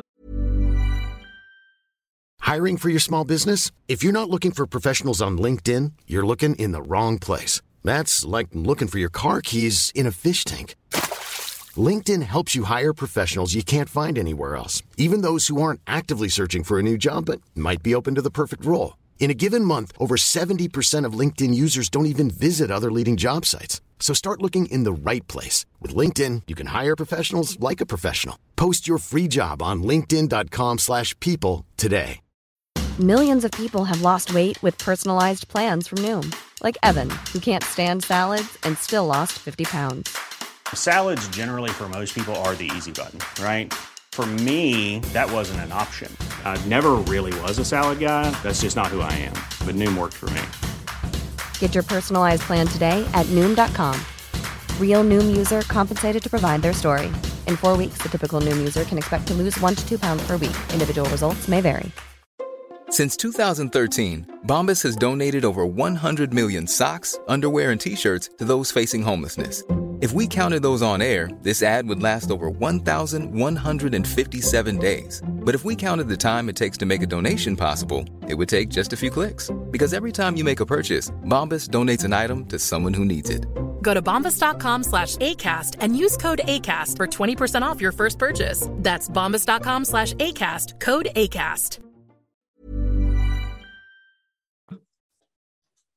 So, like, if they've been dicks, always forgive them. If you've been dicks, because he points out, because there's one where Imp has been a shithead or something, and he goes, "All right, I forgive you." You've always got to forgive them. I don't know what happens. They start to resent it if you don't forgive them. Yeah, what happens if you don't forgive them? They just get crushed by guilt. Yeah. Testicles off. That's what that is. Yeah. Testicles off straight away. And then you've got to forgive them or the face is gone. So, you can take them testicles. Oh, shit. Yeah, that's it. Like straight, you'll notice it begins like an undefeatable cycle. Like it starts off with you don't forgive them. Next thing, listening to the Rasmus, looking all sad, sends them into a real emo phase. Emo phase. Have you dyed your hair black as well? Yeah, have you dyed your hair black? You were ginger yesterday. Have you dyed your hair black? I feel so empty, is what you're saying, Professor Philip. Rule number 3: do not get involved in their squabbles. They'll sort it out themselves. They'll sort it out themselves. Usually, if one of them ended up dead. Yeah. And number 4, little bit of a joke one for you. There's some shit in the living room. Sort that out, will you? Oh yeah. There's some turds in the hallway. Sort that out because I trod them. Literally, what he says. There's some turds in the hallway. I'm sure he says to her like, "I'll just come here and do the cleaning and all that sort of stuff." And then the next day he's like, "Come and do some experiments with the monkeys. Come on." Yes. I didn't sign up for this. She said I can't do it. Come on. It escalates Still paying so £14 a week for me to go and do this. Elizabeth Shue gives Professor Philip a taste of his own negging when he talks about how old Link is. He's 25. And he goes, "Oh, he's almost old enough to be my dad." And the professor's like, "All right, I get it." I get it. I'm an old fuck. That's what you mean, isn't it? Yeah, okay, we've all been there. But you're right. Yeah, Link whips out the cigars, right? And this is when he talks about him being the master of fire. The master of fire, yeah. But in terms of a master at fire, he's pretty shit. Let's be honest. Let's just give him credit where it's due. But in terms of being a master at fire, he just like what? What's he doing? Lighting the oven. He can eventually strike a match after He can eventually. goes. If you give him 100 matches, right, he will eventually manage to strike at least 9 of those. If you give it to him, he's the master of fire. He's like lighting the pilot light. He's like, whoa. And he seems a bit afraid of fire. Like there's a few times where when it like sort of goes off really quick, he's like, fuck. Yeah, I imagine that might be because maybe that's a slip in the acting. Maybe because apes are naturally actually afraid of fire. Shit. I think it was, he fucks about with fire that much, I've had to get a bloody microwave. That's what I had to do. Yeah, because he's always dicking about with the oven, putting grill on. Do you think as well, this came out like just after Gremlins, didn't it? Yeah. And it's Jerry Goldsmith doing the music. Do you reckon he said to that director, well, I've just done this film and what we did in it is we've got some rules that we have to have. Maybe if you incorporate some rules into your script, it'd be just as good. It's like, oh, good idea. He went, we've done a soundtrack for Gremlins, and here's some of the tracks that didn't make the final cut. You can have them. These are my drafts. These are my drafts, yeah. Because it is like weird and jaunty, and like it kind of feels like it's from a different film. I mean, I don't know what kind of film you would. It's got some Danny Elfman qualities to it. Definitely. And there's a microwave in it. Maybe that microwave is the one from Gremlins. I think it makes it feel less like a horror, again, more like that sort of. That's why the threat from Link isn't that. He's just a bit of a bumbling idiot, isn't he? Well, he's nice at the minute. He has a cigar. Lovely, healthy cigar. He has a cigar, and then the next day they're all together doing some experiments. Oh God, yeah. Oh yeah, so they go into his. What kind of experiments are they initially? Well, it's an IQ experiment. Oh God, yeah! Oh my God! Like first Elizabeth Shue, and then Imp get completely mugged off because the professor goes, "All right, everyone, get together. All right, so you sit there. Imp, you sit there. He's going to do some pattern recognition now." Well, he doesn't explain that. That like the explanation I gave is more than the professor gives Elizabeth Shue. He hands her a book and goes, "Right, go." You got 10 seconds. yeah, right. Here's an IQ test. Let me just get the world's biggest clock and put this right next to me. Yeah, he's literally got the countdown clock on there. And it's like counting. Are you going to lose to an ape? Are you going to lose to a chimpanzee? You idiot! You moron! A chimpanzee who's done this test hundreds of times, and I've literally not explained it to you properly. No. I've just sat you down in front of a bank of buttons and said, "You're wasting time. Go." Well, luckily, Imp. He's got the shitty attention span. I think the thing that happens is Imp wins the first two, and then Elizabeth Shue it's like a classic Dragon Ball Z moment here, where she's like, now I'll get serious, and then all of a sudden starts absolutely, as you would expect, Imp is no match at a game of simple pattern recognition versus Elizabeth Shue. She starts absolutely caning him. As soon as he goes behind, he gives up, which is pathetic. Yeah. Really. Not the attitude you want to have. It's like there's always a kid that you hung out with, like at school when they were playing football, and he was always giving it the big one when he was beating you. And as soon as you pull one back, he's like, "No, I ain't playing anymore. I'm taking my ball home." Yeah.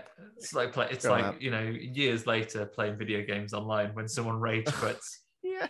Yeah, so basically Imp rage quits it and starts chucking the book around. He goes, "No!" He starts doing it. And to be fair, Terence Stamp doesn't take it much better because Elizabeth, she's not a bad winner. She's very gracious about it. She goes, "Well, it's not fair, to be fair." I mean, she doesn't go with the angle I would have gone for. She goes, "I have been raised on looking for patterns in letters and numbers."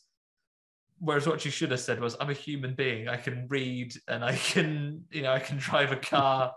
Like my species has invented air travel." Like making excuses like for why she beat Link. Well, he was distracted, wasn't he? He's just a little silly sausage, isn't he? Link. Oh, he's having a bad day. On a bad day. And so it's at this point, it's been established that Dr. Stephen Phillip is selling voodoo to Voodoo, some random buyer. Yeah, he's been on the phone. Voodoo's in a cage, and he says, "Don't go near the cage." What does he say? He says, "Don't go near a caged ape. They can reach farther than you think. It's got long arms, haven't they?" It's like, oh Jesus, just let him out. Then, if he's gonna... Doesn't come into play anymore in the film again. No. One of them things. Yeah, one of those things that comes up because they finish this experiment, and he says he kicks off and wangs all of Imp's plastic fruit over the floor. Take that, and then says, "Look, he's been looking at shapes all his life. He's failed."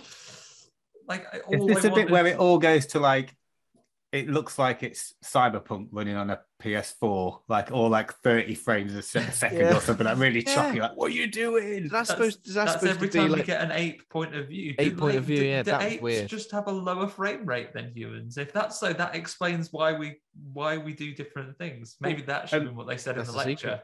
But that's not the start of the movie, is it? Rate than us. The start of the movie, not the start of the movie. It's just like a normal. The other ape can see in HD. Yeah. But maybe Imp can see in at least composite scat. But whereas whoever this is that we see in a bit is 50 hertz. It's old pal. It's got the black borders and everything. But yeah, so the professor sends Jane off and says, "Oh, make us some sarnies or something, will you? But don't worry if you hear a commotion, because I'm gonna tranquilize Voodoo, and that'll be, sometimes it's quite a noisy affair." Don't know what you're doing, Professor. Traditionally tranquilizing something, usually quite quiet afterwards. But he's a bit of a bumbling professor, because then he basically, this is what gives me suspicion. This is more of a mystery than Scream, guys. No spoilers, Ben, don't worry. There are no, slight spoiler for Scream, I guess. The murderer is not an ape. Hang on. The professor's kind of bungling it around a little bit, and he's got annoyed with him, so he's legging it about, and he ends up getting basically triple teamed by the apes, because he's trying to catch. He's chasing. How did he cope with a big How stick. did he cope before Jane arrived? Because he's literally left alone with them for the first time since she arrived, and they get the better of him already. They surround him. Yeah, because Link does maybe it's opposite day. Do you know that on day of recording? Apparently, it's opposite day today. Is it? How funny! That's yeah. So maybe much like today, it's opposite day, because he's trying to catch Imp with a big stick, going, "You come here," and because it's opposite day, Imp thinks he means run away and be mental. So he's running away from him. He's not stopping to do. He's screeching. So then says to Link, get his cage. Link gives him some side eye and thinks, "I'm onto this, Professor." The opposite of getting his cage is to let the other ape out of this cage. So then he lets out the sometimes violent Voodoo, and then we just have a screen cut. We cut away as the three apes have surrounded him. An ape pylon, perhaps. We don't know. An ape pylon. Triple team. Yeah. And he's just got his stick, hasn't he, to defend himself? You think he'd at least have his tranquilizer that he was going to use? Or his microwave. No, it's something, yeah. It's just got a ruler. Hot leafy tea in their faces. Yeah. some tepid tea. Tepid tea. It's just tepid, so the joke's on you. Die. Yeah. It's kind of a bit frustrating that this kind of all what happens is all off screen, because I know that there's a bit of a mystery throughout. Like, where's he gone? And it kind of moves the plot along, because otherwise Elizabeth possibly would have just left. Sorry, Jane would have possibly just left. But the fact that she keeps believing he's going to come back kind of keeps her there.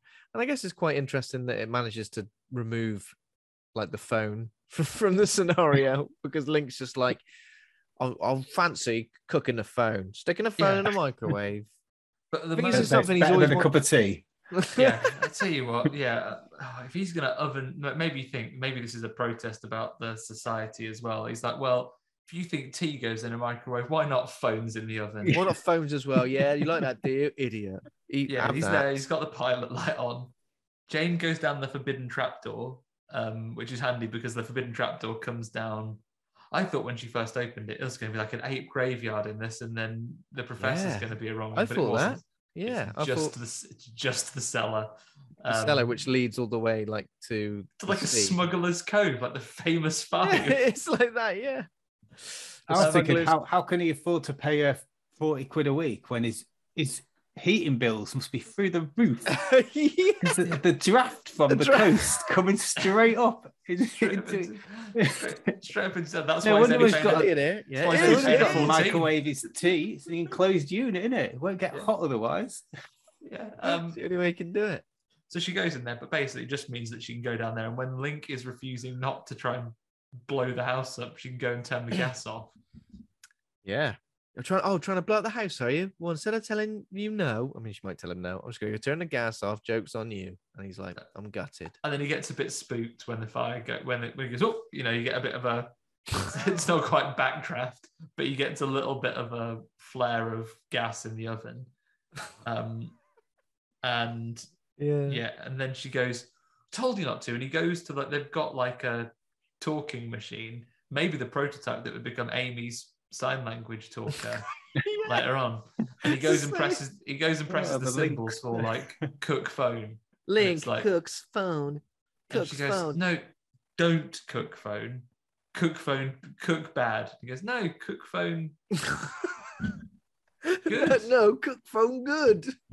So, I'm cooking the phone, all right? And he goes off and he's he does cut the shit out of that phone, doesn't he? Yeah, he gets the phone all cooked up. Already at this point, Jane has been to the professor when she took those sarnies up, and he goes, "Go away, will you? Busy." Very rude, unnecessary. And she gets a phone call from like an anxious everyone's got this. It's typical, isn't it? Sometimes when you're going to see parents get a bad rap, but it's quite often parents, isn't it, that you go into the house and they phone you, quite often slowing you down in what you're doing and leaving, and like phoning. All right, is everything all right? Yeah, I'm just phoning to see if you'd left yet. I would have done.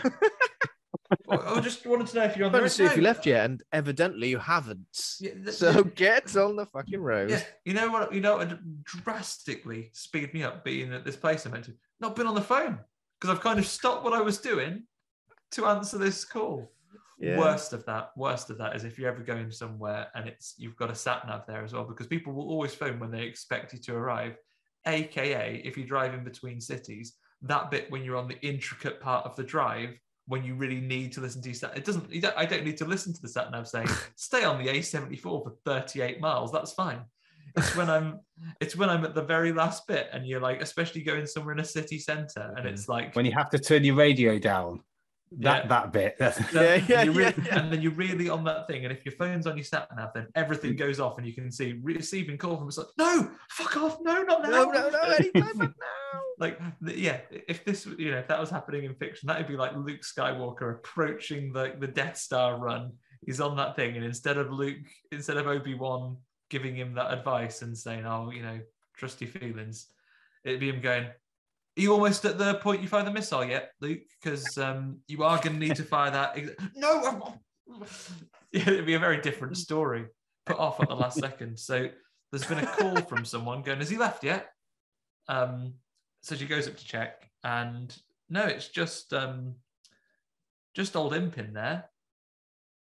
And he's hungry. I'm not sure at this point, because he's pointing at he's pointing at a cupboard that he wants her to go in. And I'm not in the room, and I can tell which cupboard he's pointing to. Yeah. She's looking at every cupboard but that. Is she fucking with him? Is your dinner in here? Oh, no, it's just plastic fruits. Oh, silly imp. You point to the one at the top left corner. Is it at the bottom left? No.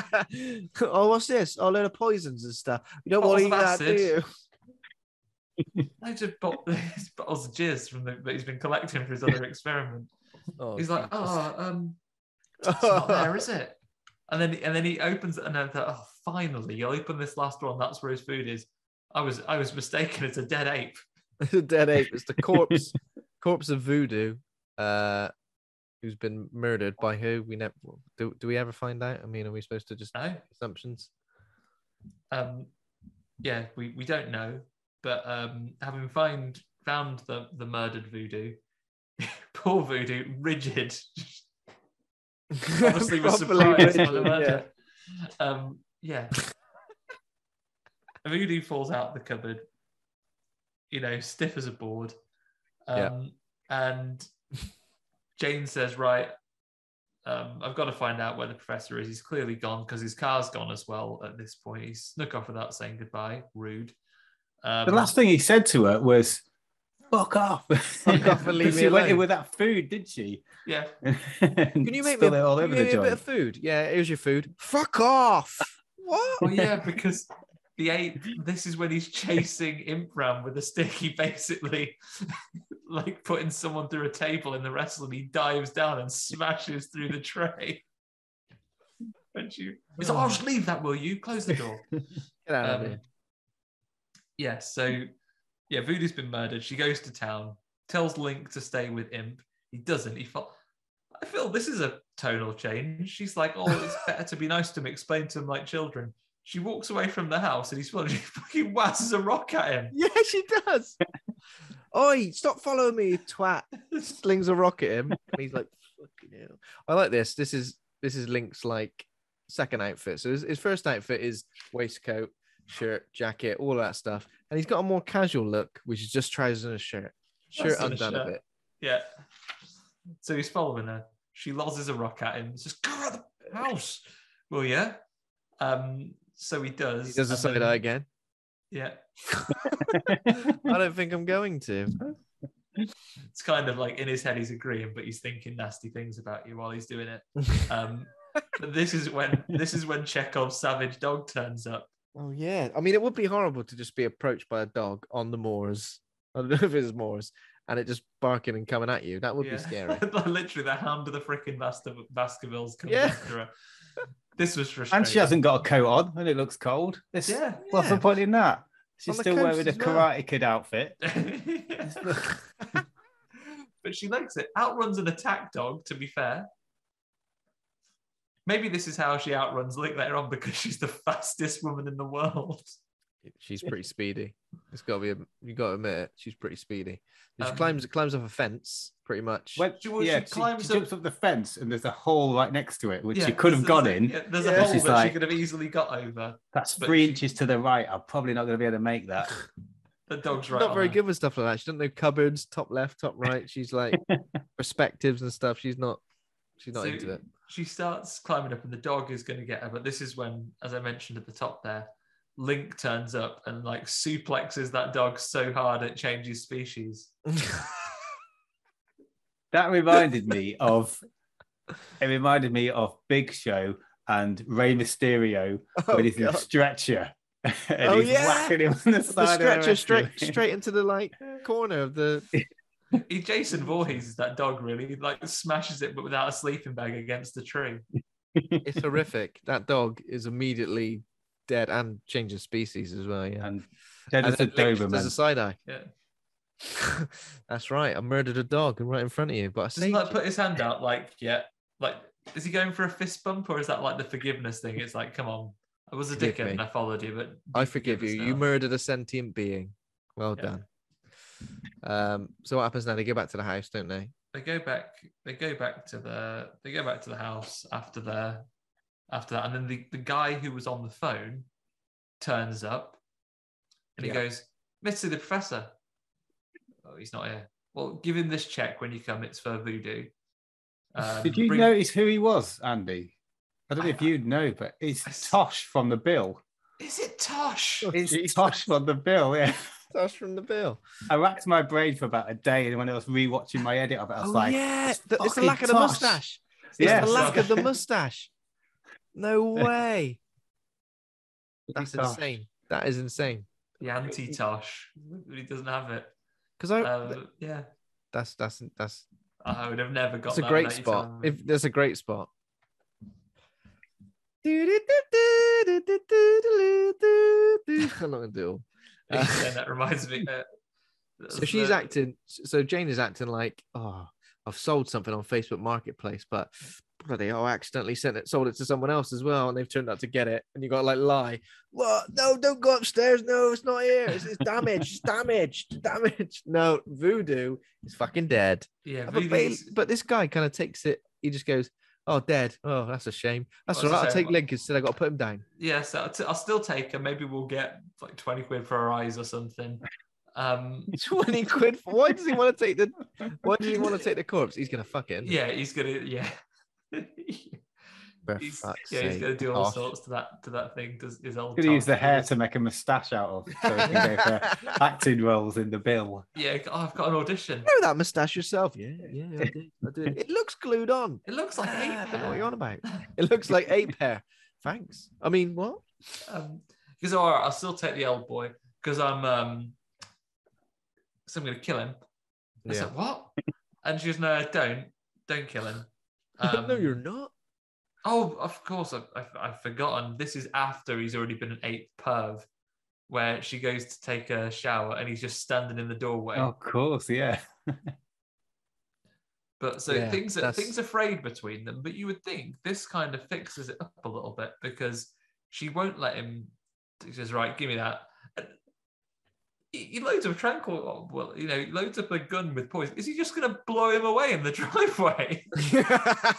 You're going to take him out. He's going, right, stand against the wall, turn around, give him a cigar and a blindfold. Take your final puff of the cigar. Look at the flowers. Look down at the flowers. Oh, lovely, aren't they? Bang! Fucking have it. Watch the rabbits in the field.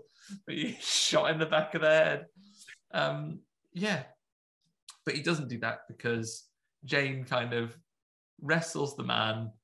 He gets back into his car because the apes team up against him.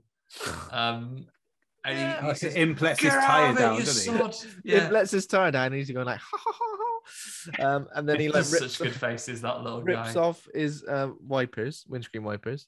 And then suddenly, out of nowhere, Link gets Andre the Giant strength and decides he's going to tip. Flips his van. We didn't flip it all the way. He's just kind of like doing it. And then I think Jane does say, if I wanted. I could. But I could if I wanted, but I'm not going to, all right? I've got respect. Don't he rip his shirt off? Is that when he rips his shirt off as well? He's like, it's fucking go time, mate. Take the jacket off. I'm going to fucking lift that car up.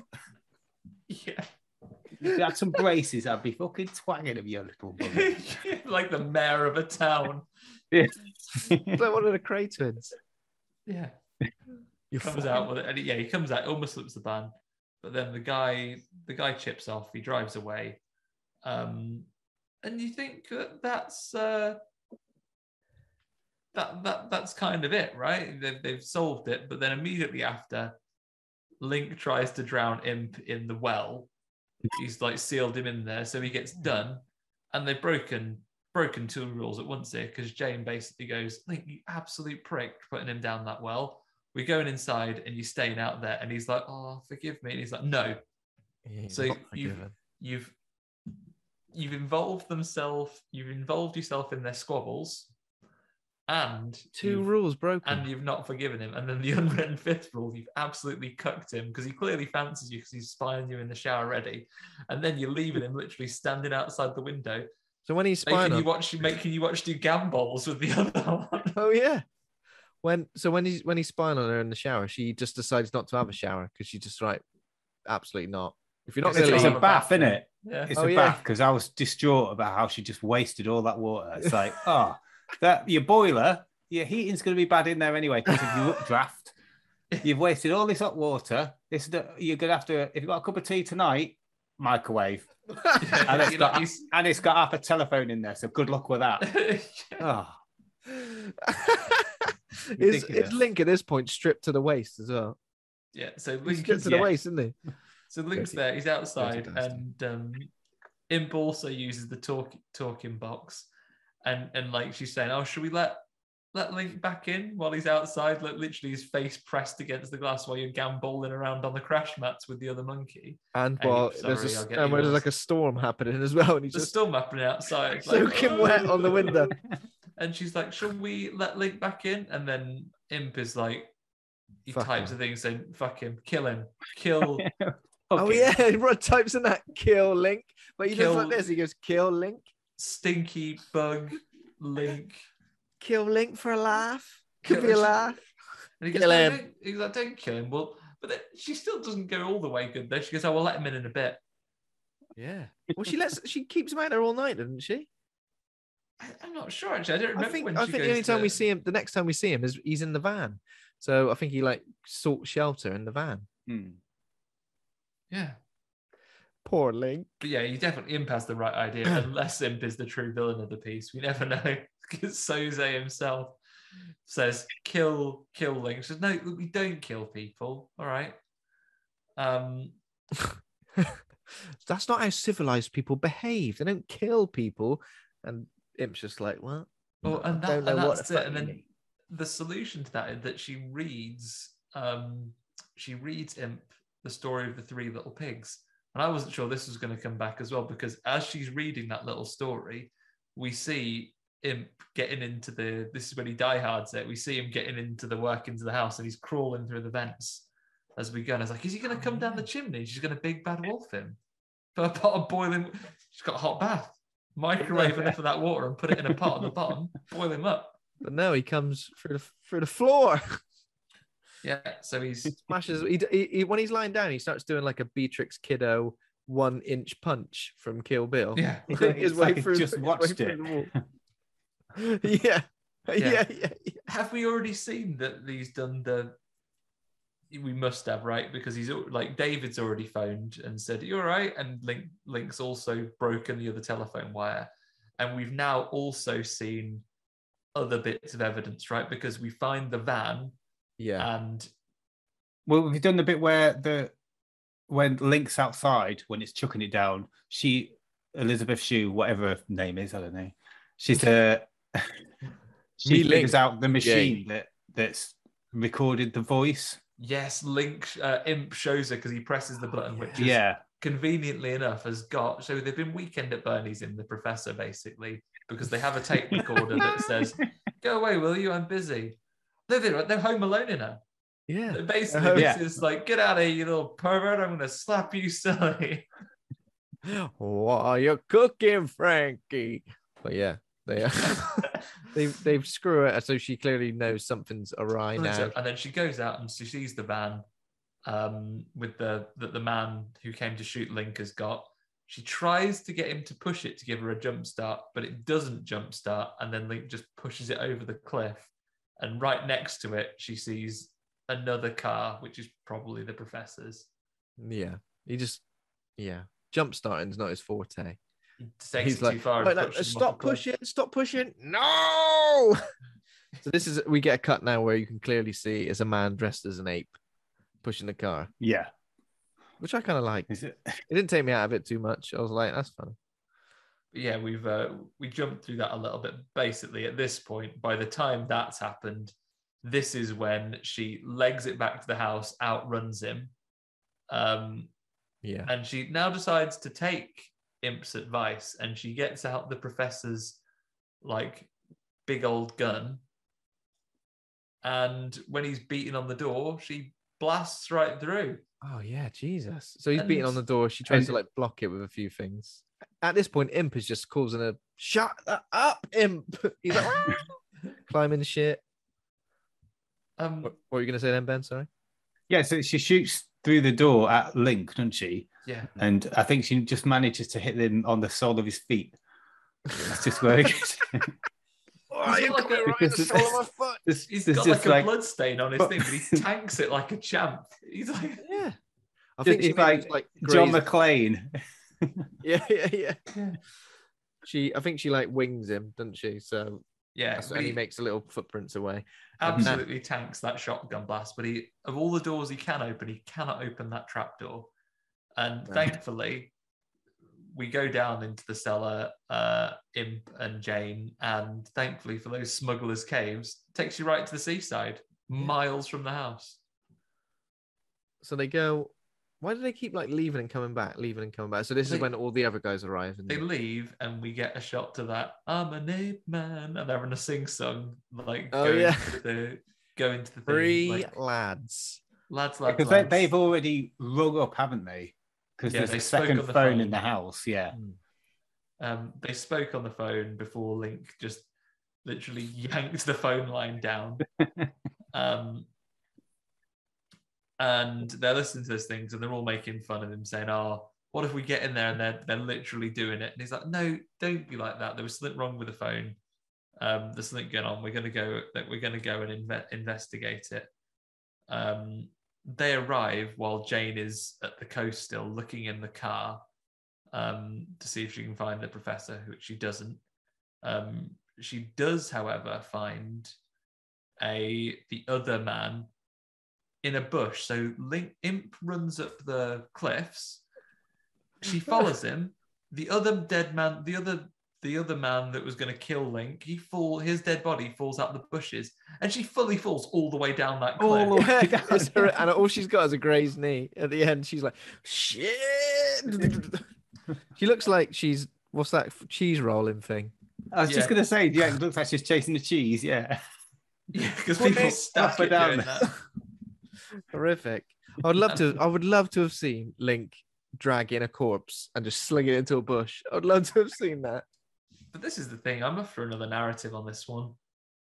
Imp did know where that body was and has chuffed off. Yeah. I reckon he's in on this. Of course, definitely. 100%. Yeah, he is Kaiser Soze because he's got violent tendencies as well. And I think he's just like, I reckon he like urges Link to do the things he does. He's the master manipulator. Peps him up. He's the puppet master. I heard that they were saying this about you, and he's like, "You fucking what?" They were saying what? They said you can't smoke a cigar properly. Oh, fucking show them, bastard. I reckon it takes you 2-3 goes to even light a match. Nah. Master of fire, mate. Nah. King of the swingers.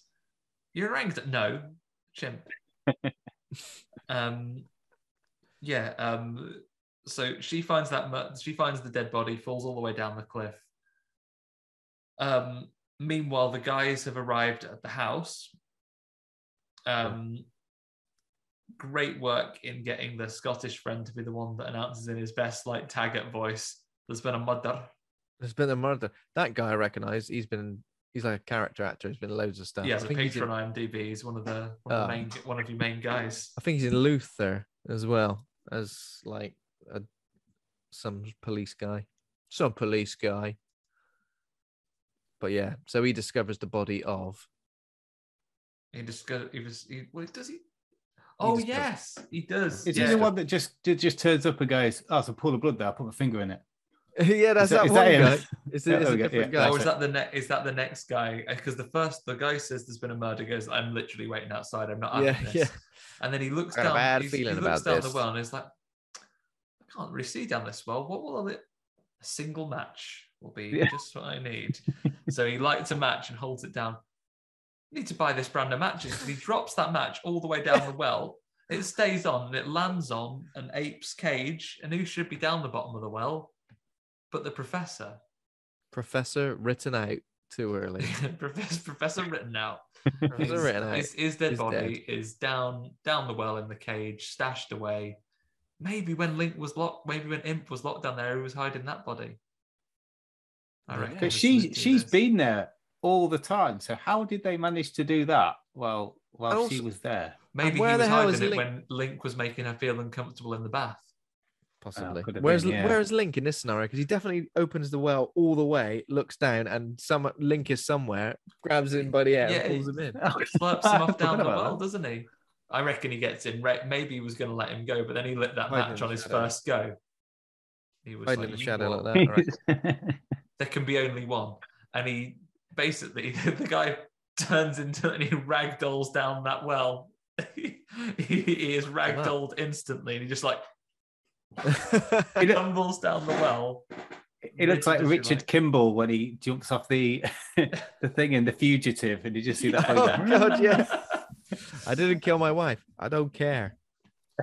Just literally amazing. So why are you a policeman then? Why, if you don't care, don't bother following me. Bye. Bye. See you later. But yeah, he does. He ragdolls off. Definitely dead.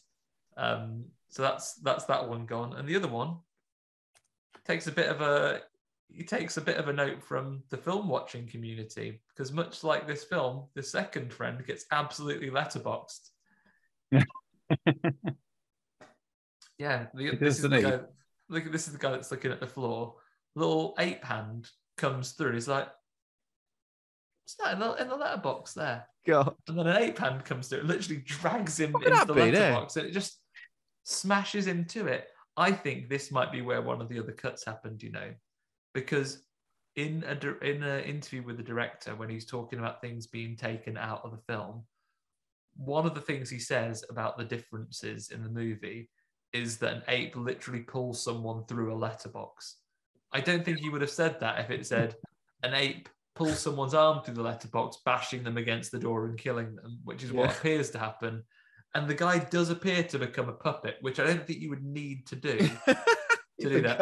I think there's an original cut of this movie where the guy gets properly pulled through the letterbox.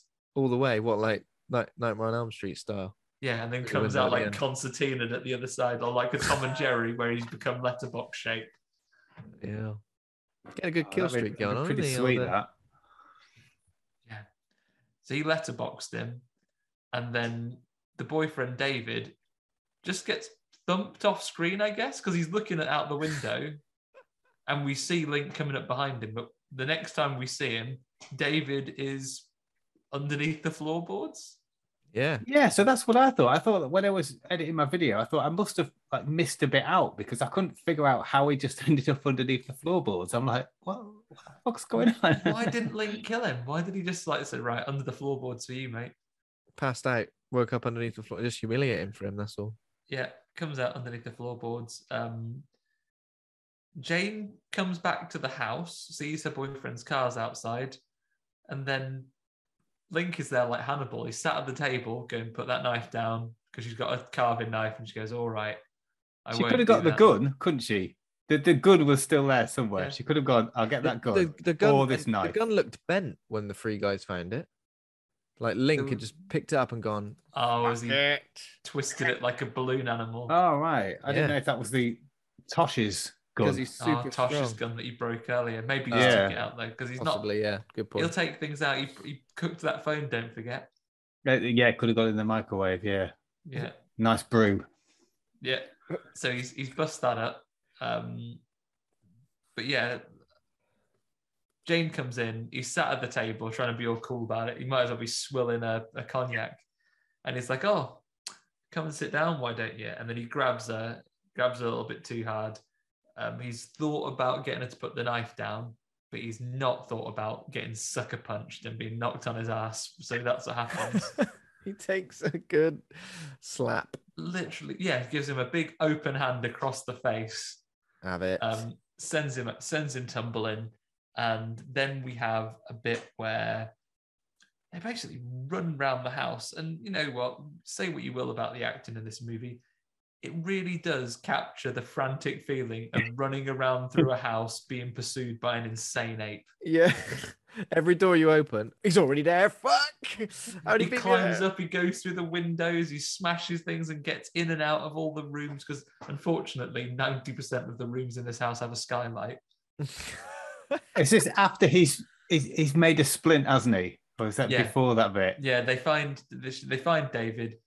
He announces to us that Link has broken his leg. That must be another one of the cut scenes that was cut out of the movie, because apparently entirely off camera, Link has knocked the boyfriend out, broken his leg, and hidden him under the floorboards. Yeah.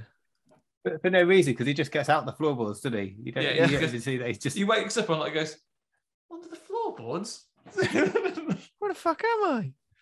Gets out. Yeah, so they make him a splint out of like those school rulers that you get, like the big meter rulers, drawing a line on the blackboard. They make him one. Link comes in through the room. They lock him. They basically shut another door he can't get through. But he comes up. They run screaming from the ape. But then they get down into the basement.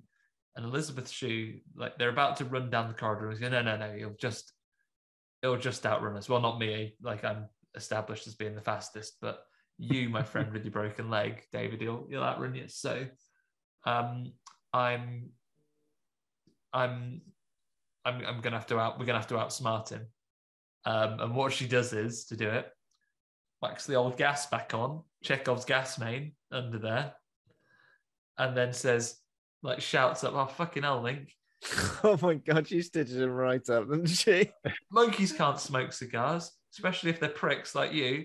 Proper reverse psychology. Yeah. You can't cook shit. It's a good job the professor's got that microwave, because you probably can't use the oven. Monkeys and apes can't cook. They can't smoke cigars. They can basically do nothing that's related to lighting matches. And you stink. And you got a tiny dick.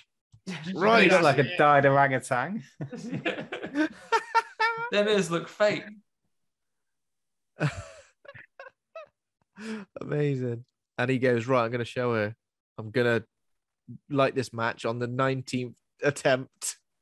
Yeah, which is good, because that's plenty of time for gas to fill the entire house. Yeah.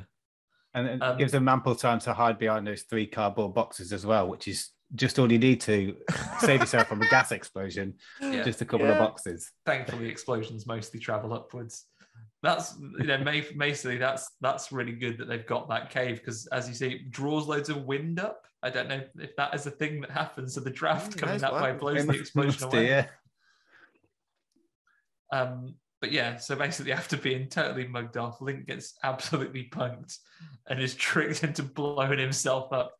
But he doesn't get him. It's just the gas main. Yeah, the gas main explodes. Obviously, the house is on fire now, down. And he just singes his eyebrows a little bit. That seems to be all that happens. Yeah. So Link, in a very long and protracted way, as the others head through the Smuggler's Cove to back to the beach, Link climbs up into the house, swings across he goes up the banister, he takes his shirt off fully, he takes what's left of his clothes off to become full ape mode, swings across the chandelier, goes up to the top of the Addams family house that they live in. Yeah. Stands at the top of it and goes, "No!" just before the roof basically caves in and he falls to oblivion. He falls. It's like he's a little cutout of him falling into the. It's like his Ripley moment, isn't it, from Alien 3? It's the Die Hard moment, actually. It's very it's very amazing special effects. Hans Gruber falling into the fiery pit below. Fantastic special effects. And then, as what vehicle did they get in? Is it just? Oh, it's just their car. It's just a car, isn't it? Yellow. Yeah, because it's got a cool boyfriend car. Because there was a bit earlier on when she was in that car doing a 57-point turn or something like that. In a tiny courtyard. I don't know what was going on. That's actually temporarily defeats him, isn't it? Because she uses the car to reverse at him and he breaks the windscreen, and then she smashes down his climbing frame. Yeah, smashes down his climbing frame. Don't just hit him with the car. I think that's one of the things. I wouldn't want to fight an ape. I wouldn't want to hurt one. But if I was forced to fight one, having a car would be a great thing. Yeah. But then fighting him in a tiny courtyard, doing an 87-point turn is a bit humiliating for everyone involved, I think. Don't drive off and get help as well. Don't go get any assistance. Just use fuel. Well done. Yeah. Use fuel and damage the car by smashing down an entire jungle gym. She's not insured as well. Oh, that's disgusting. Maybe she's a name driver then. They're not that, apparently, according to Jane, they're not that serious of an item. I don't reckon she is a name driver now. Not at all. She hasn't added it to the insurance. It hasn't got that serious yet. So as they're driving away at the end, they find Imp, who obviously made himself scarce during all the carnage. And he just sat on a little wall, and they go, "Oh, there he is. He was just down here hiding from all the commotion." If I'm David, I don't want any apes in the car. No, but he is like that. She's like, "Oh, get in the back with him," and he's like, "Fuck no, I don't want an ape anywhere near me." He won't break your leg. He won't break your leg. He's lovely. He's just a baby. He wouldn't hurt anyone. And I had to rewind and see. I only caught it at the very last second as I watched the first one. I was like, are we just going to hear David going, "Ah!" in the last second? But we don't. They my balls, nose and eyes and ears. He's getting them. He's getting them all. But we don't hear that. What we hear is nothing. But then you notice that he goes, "Oh, Imp wouldn't hurt anyone." But then, as we see as they drive away, all the sheep in that field have been choked out. They're all dead. He's been busy, hasn't he? It's like he's gone, right, now no one's concentrating on me. I'm going to go and do what I've always wanted to do to these sheep. Fuck them up. All of the sheep stood there and things like that. Farmers as well, notoriously, in anywhere where there's predators, especially a field where there's savage dogs running around. I suppose you wouldn't. And they expect... say like, oh, if anyone sees them sheep getting attacked, they're within their rights to shoot them. You wouldn't expect it to be a chimpanzee, would you? So it is probably. But I mean, you'd keep your eye on your sheep to see if anything was choking them. Possibly, yeah. But that is it. That's the end of the movie. Have we got any name game, Andy? I've got some ready for you, guys. There we go. In Luke's absence, always. It's a little bit sad. It's a little bit simpler because, of course, it's a one-word, very short one-word thing. That's I think that's my favorite kind of name game. Right, I've got a couple for you, so you'll rattle through these. I'm sure you'll get them. So a young zoology student takes on a role as a professor's assistant in the world, but finds herself assaulted by the insane hero of time. By the what? The insane hero of time? Yeah, the insane hero of time and legendary protector of Hyrule. Oh, Link. Oh, Link. Link, correct. Yeah, just Link. A young zoology student takes a job as a professor's assistant, but finds herself assaulted by I would say mid to late 90s emergent pop star obsessed with a secondary colour. Pink. Pink, correct. Pink. Oh, yeah, that's good. I was nowhere near that. Obsessed with a secondary colour. A young zoology student takes a job assisting a professor, but due to a pervy ape, is unable to bathe for the entire 6-week period. Stink, correct. Stinky bastard. A young zoology student takes a job assisting a professor, but in a secret forbidden underground basement finds a large recreational ice area with deadly results. Rink, correct. A young zoology student takes a job assisting a professor, only to find out he's into some pretty pervy cum collecting stuff. Kink, correct. And that's spunk. Sorry. A young zoology student takes a job assisting an eccentric professor. Fortunately for her, given the experience that a similar colleague had dealing with apes, this professor focuses his studies on kind of a sort of stoat. Skink. Not skink, it's a lizard. Stoat. Skink. Skink's a lizard, isn't it? Yeah. A stoat. Or polecat type creature. God, I can only think of. I can't think. Making expensive coats out of them. Mink. Correct. I was going to say mole rat. And finally, a young zoology student takes a job assisting a local excessive professor. Unfortunately, he has no animals, and in many ways, his alcoholism is the real problem. Drink, correct. Drink. I don't know if there's any more words, is there? No, there's no more. You're like, I've got a couple to rattle through. You've got them all.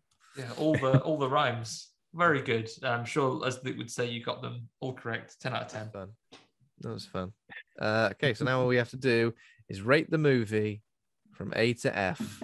So, Ben, would you like to go first? Oh, my life. I don't know, because I'd normally rate my movies out of 10. So, have you given this movie an out of 10 rating? Yeah, I've given this movie an out of 10, going on 5 being an average film, like a proper rating, not like 5 like mediocre. So 5 is an average film, 10's outstanding, and 1's crap. I think when I first watched it, I gave this a 3. Oh wow! But the more I've watched it, I've appreciated it a lot more, I think, and it's more fun than I expected it to be. So I'd give it a 5. I give it like an average film. I'd say a 5 was like a, what would you say? Probably a C. Like a C? A C, yeah. I'd say a C.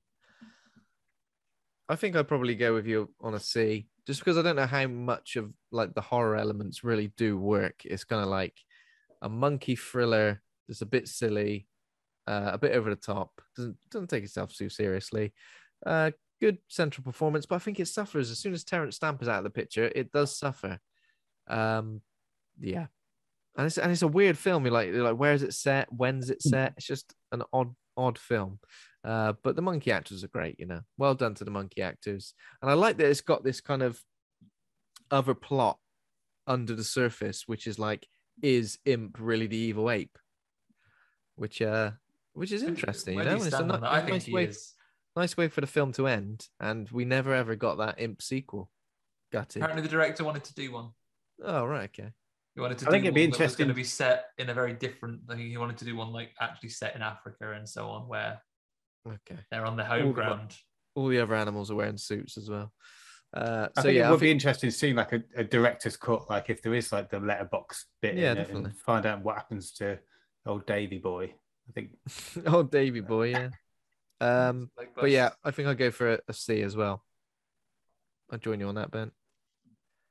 Okay. Again, it's tough because we've been here before. Like, I genuinely like some what I know objectively are awful movies. This is a first watch for me, so I don't have necessarily the nostalgia that goes with it, but there were some good things, and you're right. Bad apes are horrid. Those bad gorillas. Yeah. Do I enjoy this as much as Congo, that I do have lots of nostalgia for, or Monkey Shines that has some hilarious ape-based revenge in it? Maybe it's not. Oddly enough, I reckon that monkey in Monkey Shines actually a monkey, not an ape. Better at matches than Link. She plans that house now while there's people having an affair in it. 100%, dead good at matches. Didn't claim to be a master of fire. I still had some fun with this. I think it was some fun ape horror to round off our trilogy. You know what? Fuck it. I'll join you. I'll join you on a C. I think like Ben. I think I gave this a 2.5 stars on Letterboxd and that. So in reality, I'm probably closer to a C-. But talking about it, I had a lovely time. So I'll up it to a C, and having discussed it with you guys, I'm more likely to watch it again just for laughs. Maybe I should have bought it. Maybe I should have bought it on Amazon instead of just renting it. I thought the same thing. I thought exactly the same thing. I wish I'd have bought it. I think out of the other monkey film, this is probably the weakest out of the other ones, because I think quite like Monkey Shines, and Congo is obviously in its own realm of awesome. I mean, look at the star power of Congo. Ernie Hudson. You've got Tim Curry, Bruce Campbell. All the big players. There we go. Then that is that. What is your ranking? Well, I don't know. What's your ranking of the trilogy? Ranking of the trilogy. Throwing it out there. How are you going to rank them? You know how I feel about Congo. So if we're calling it horror, let's say Congo's far and away number 1. Monkey Shines number 2. Link quite far at the back. Running along at the back slowly. Still those cigars. Yeah. You guys agree with that? Is that your rating as well? Those 3? Have you seen I would do. Shines, Ben? Yeah, I have. Yeah. I would do for horror. I'd stick with the same, but I think I've got more of a tie to this film because I've watched it so much that I'd probably knock this up a bit. But... No, I won't disrespect this movie. I think if it was horror movies, I think horror. I might go slightly off. For horror movies, I might go Monkey Shines. Okay. Then Congo. I was trying to be respectful of Congo, considering the company. And then this, but in terms of films, I would watch. Like if I was going to a desert island to go and have to say you can only take one ape-based horror, I would take Congo. Yeah. But yeah, I enjoy all three of these. What a lovely trilogy of 8 horrors. What a lovely trilogy, yeah. Well, thanks very much, Ben. Where can our listeners find more of your stuff? Where can we find your channel? It's on YouTube. I'm on YouTube, so if you just search for Needle Rats, one word, isn't it? Yeah, all one word. Yeah, I only called that because I couldn't remember the name of the crack fox from. From My Bush. It's that bloody needle rat, isn't it? Me and my wife were on about it. She's like, "What's that thing called?" I'm like, "It's a needle rat or something like that." She's like, "That'll do." Amazing. And what have you got? What's some of the latest stuff you've got? I know you do like reaction videos, reviews. What have we got right now to check out? It's basically just reaction videos. I've just started doing Demon Slayer because I don't really do much anime, but my daughter likes that. So I've just done the first episode of that. I've done Countdown as well, which is on Netflix. Have you guys seen that? I watched Countdown a few months ago. Yeah. Oh dear. Yeah, that's on Carol there. Vorderman is scary. I can never do the numbers round. It's so fucking. I just can't. And obviously, you're going to be doing a link episode as well. That's right. Yeah, the link episode's done, and I'll post it up when you guys post this up, so it'll be up now. Whenever you listen if you listen to this, search for Needle Rats on YouTube, and you'll find his reaction video as well. Awesome, amazing. Excellent. Thank you. So next week, looks like we're going to be doing Burning Bright. I think we're just gonna put some other movies in place for the February lineup. I don't think we've decided on that yet. We've got some more picks. I know Luke has some suggestions to throw in. We might see if there's anything related to some of the Fright Fest movies to see if we can find up prequels or sequels or. Burning Bright, another animal horror next week. Now you've said it, Ben, I kind of want us to find a lion and a bear movie we can do. Then you can have a Lions, Tigers and Bears Oh My trilogy. There's the Killer Bear movie with Alec Baldwin and Anthony Hopkins. Don't think that's really a horror there. It's more like a thriller. And Lion. What's that movie where like all the real the family living with lions and it was Raw? filmed? Yeah, one of the most dangerous films ever made. There we go. We've got it. We know exactly what. Yeah, Drew Barrymore got like a hair eaten by a lion or something like that. Oh Jesus! What a single hair off her head? Loads of it. Oh right, just a singular hair. Great. So slurped it off like a spaghetti. Delicious. There we go then. So. Thank you very much for listening this week. If you enjoyed the show, you can become a patron, just like Ben Scaife, over at patreon.com/horror hangout. So thank you very much to our patrons. We've got 10 of them now, which is lovely. Ben, of course, our number one patron at the moment. And then we've got John Crinnan. Thanks to Stephen Christopher, Laura Kendrick, Toby Miller, Scott Rigby, Lane Spencer, Ollie Child, Wendy Miller, and Pazuzu. List is getting longer every week, which is lovely. Yeah. So thank you guys. Much. It means a lot, and we're working on some more bonus content. Ben, ready for this, and we'll say it out loud to conjure it into existence. I've installed the Alan Wake remake so I can refresh myself on the story. Yeah, and we'll get Jem from the My Turn podcast, who guested on the show talking about Doom last year, maybe like mid last year, I think.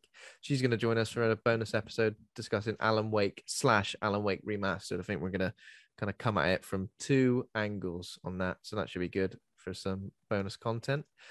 So there we go. So thanks also to Kovac Cowman for our theme music. Thanks to Acast for hosting the show. Please consider giving us a rating or review on any podcast platform you listen to this show on, and head over to the Facebook group Horror Hangout Board of Advisors and join it there. Thanks to Andy and Ben for being right horror dudes. Thanks, Ben. Ben, cheers. Both Bens. Yeah. Join us again sometimes, Ben. It's been fun. Yeah, I'd love to. Yeah. Definitely. Cheers, guys. Thank you. Amazing. See you for Shakma. See you for Shakma. Don't have to be monkey horror, but it should be. Right. See you later, guys. See you later, guys. Bye for now. Cheers. Bye. Even when we're on a budget, we still deserve nice things. Quince is a place to scoop up stunning high-end goods for 50 to 80% less than similar brands. They have buttery soft cashmere sweaters starting at $50, luxurious Italian leather bags, and so much more. Plus, Quince only works with factories that use safe, ethical, and responsible manufacturing. Get the high-end goods you'll love without the high price tag with Quince. Go to quince.com/style for free shipping and 365-day returns.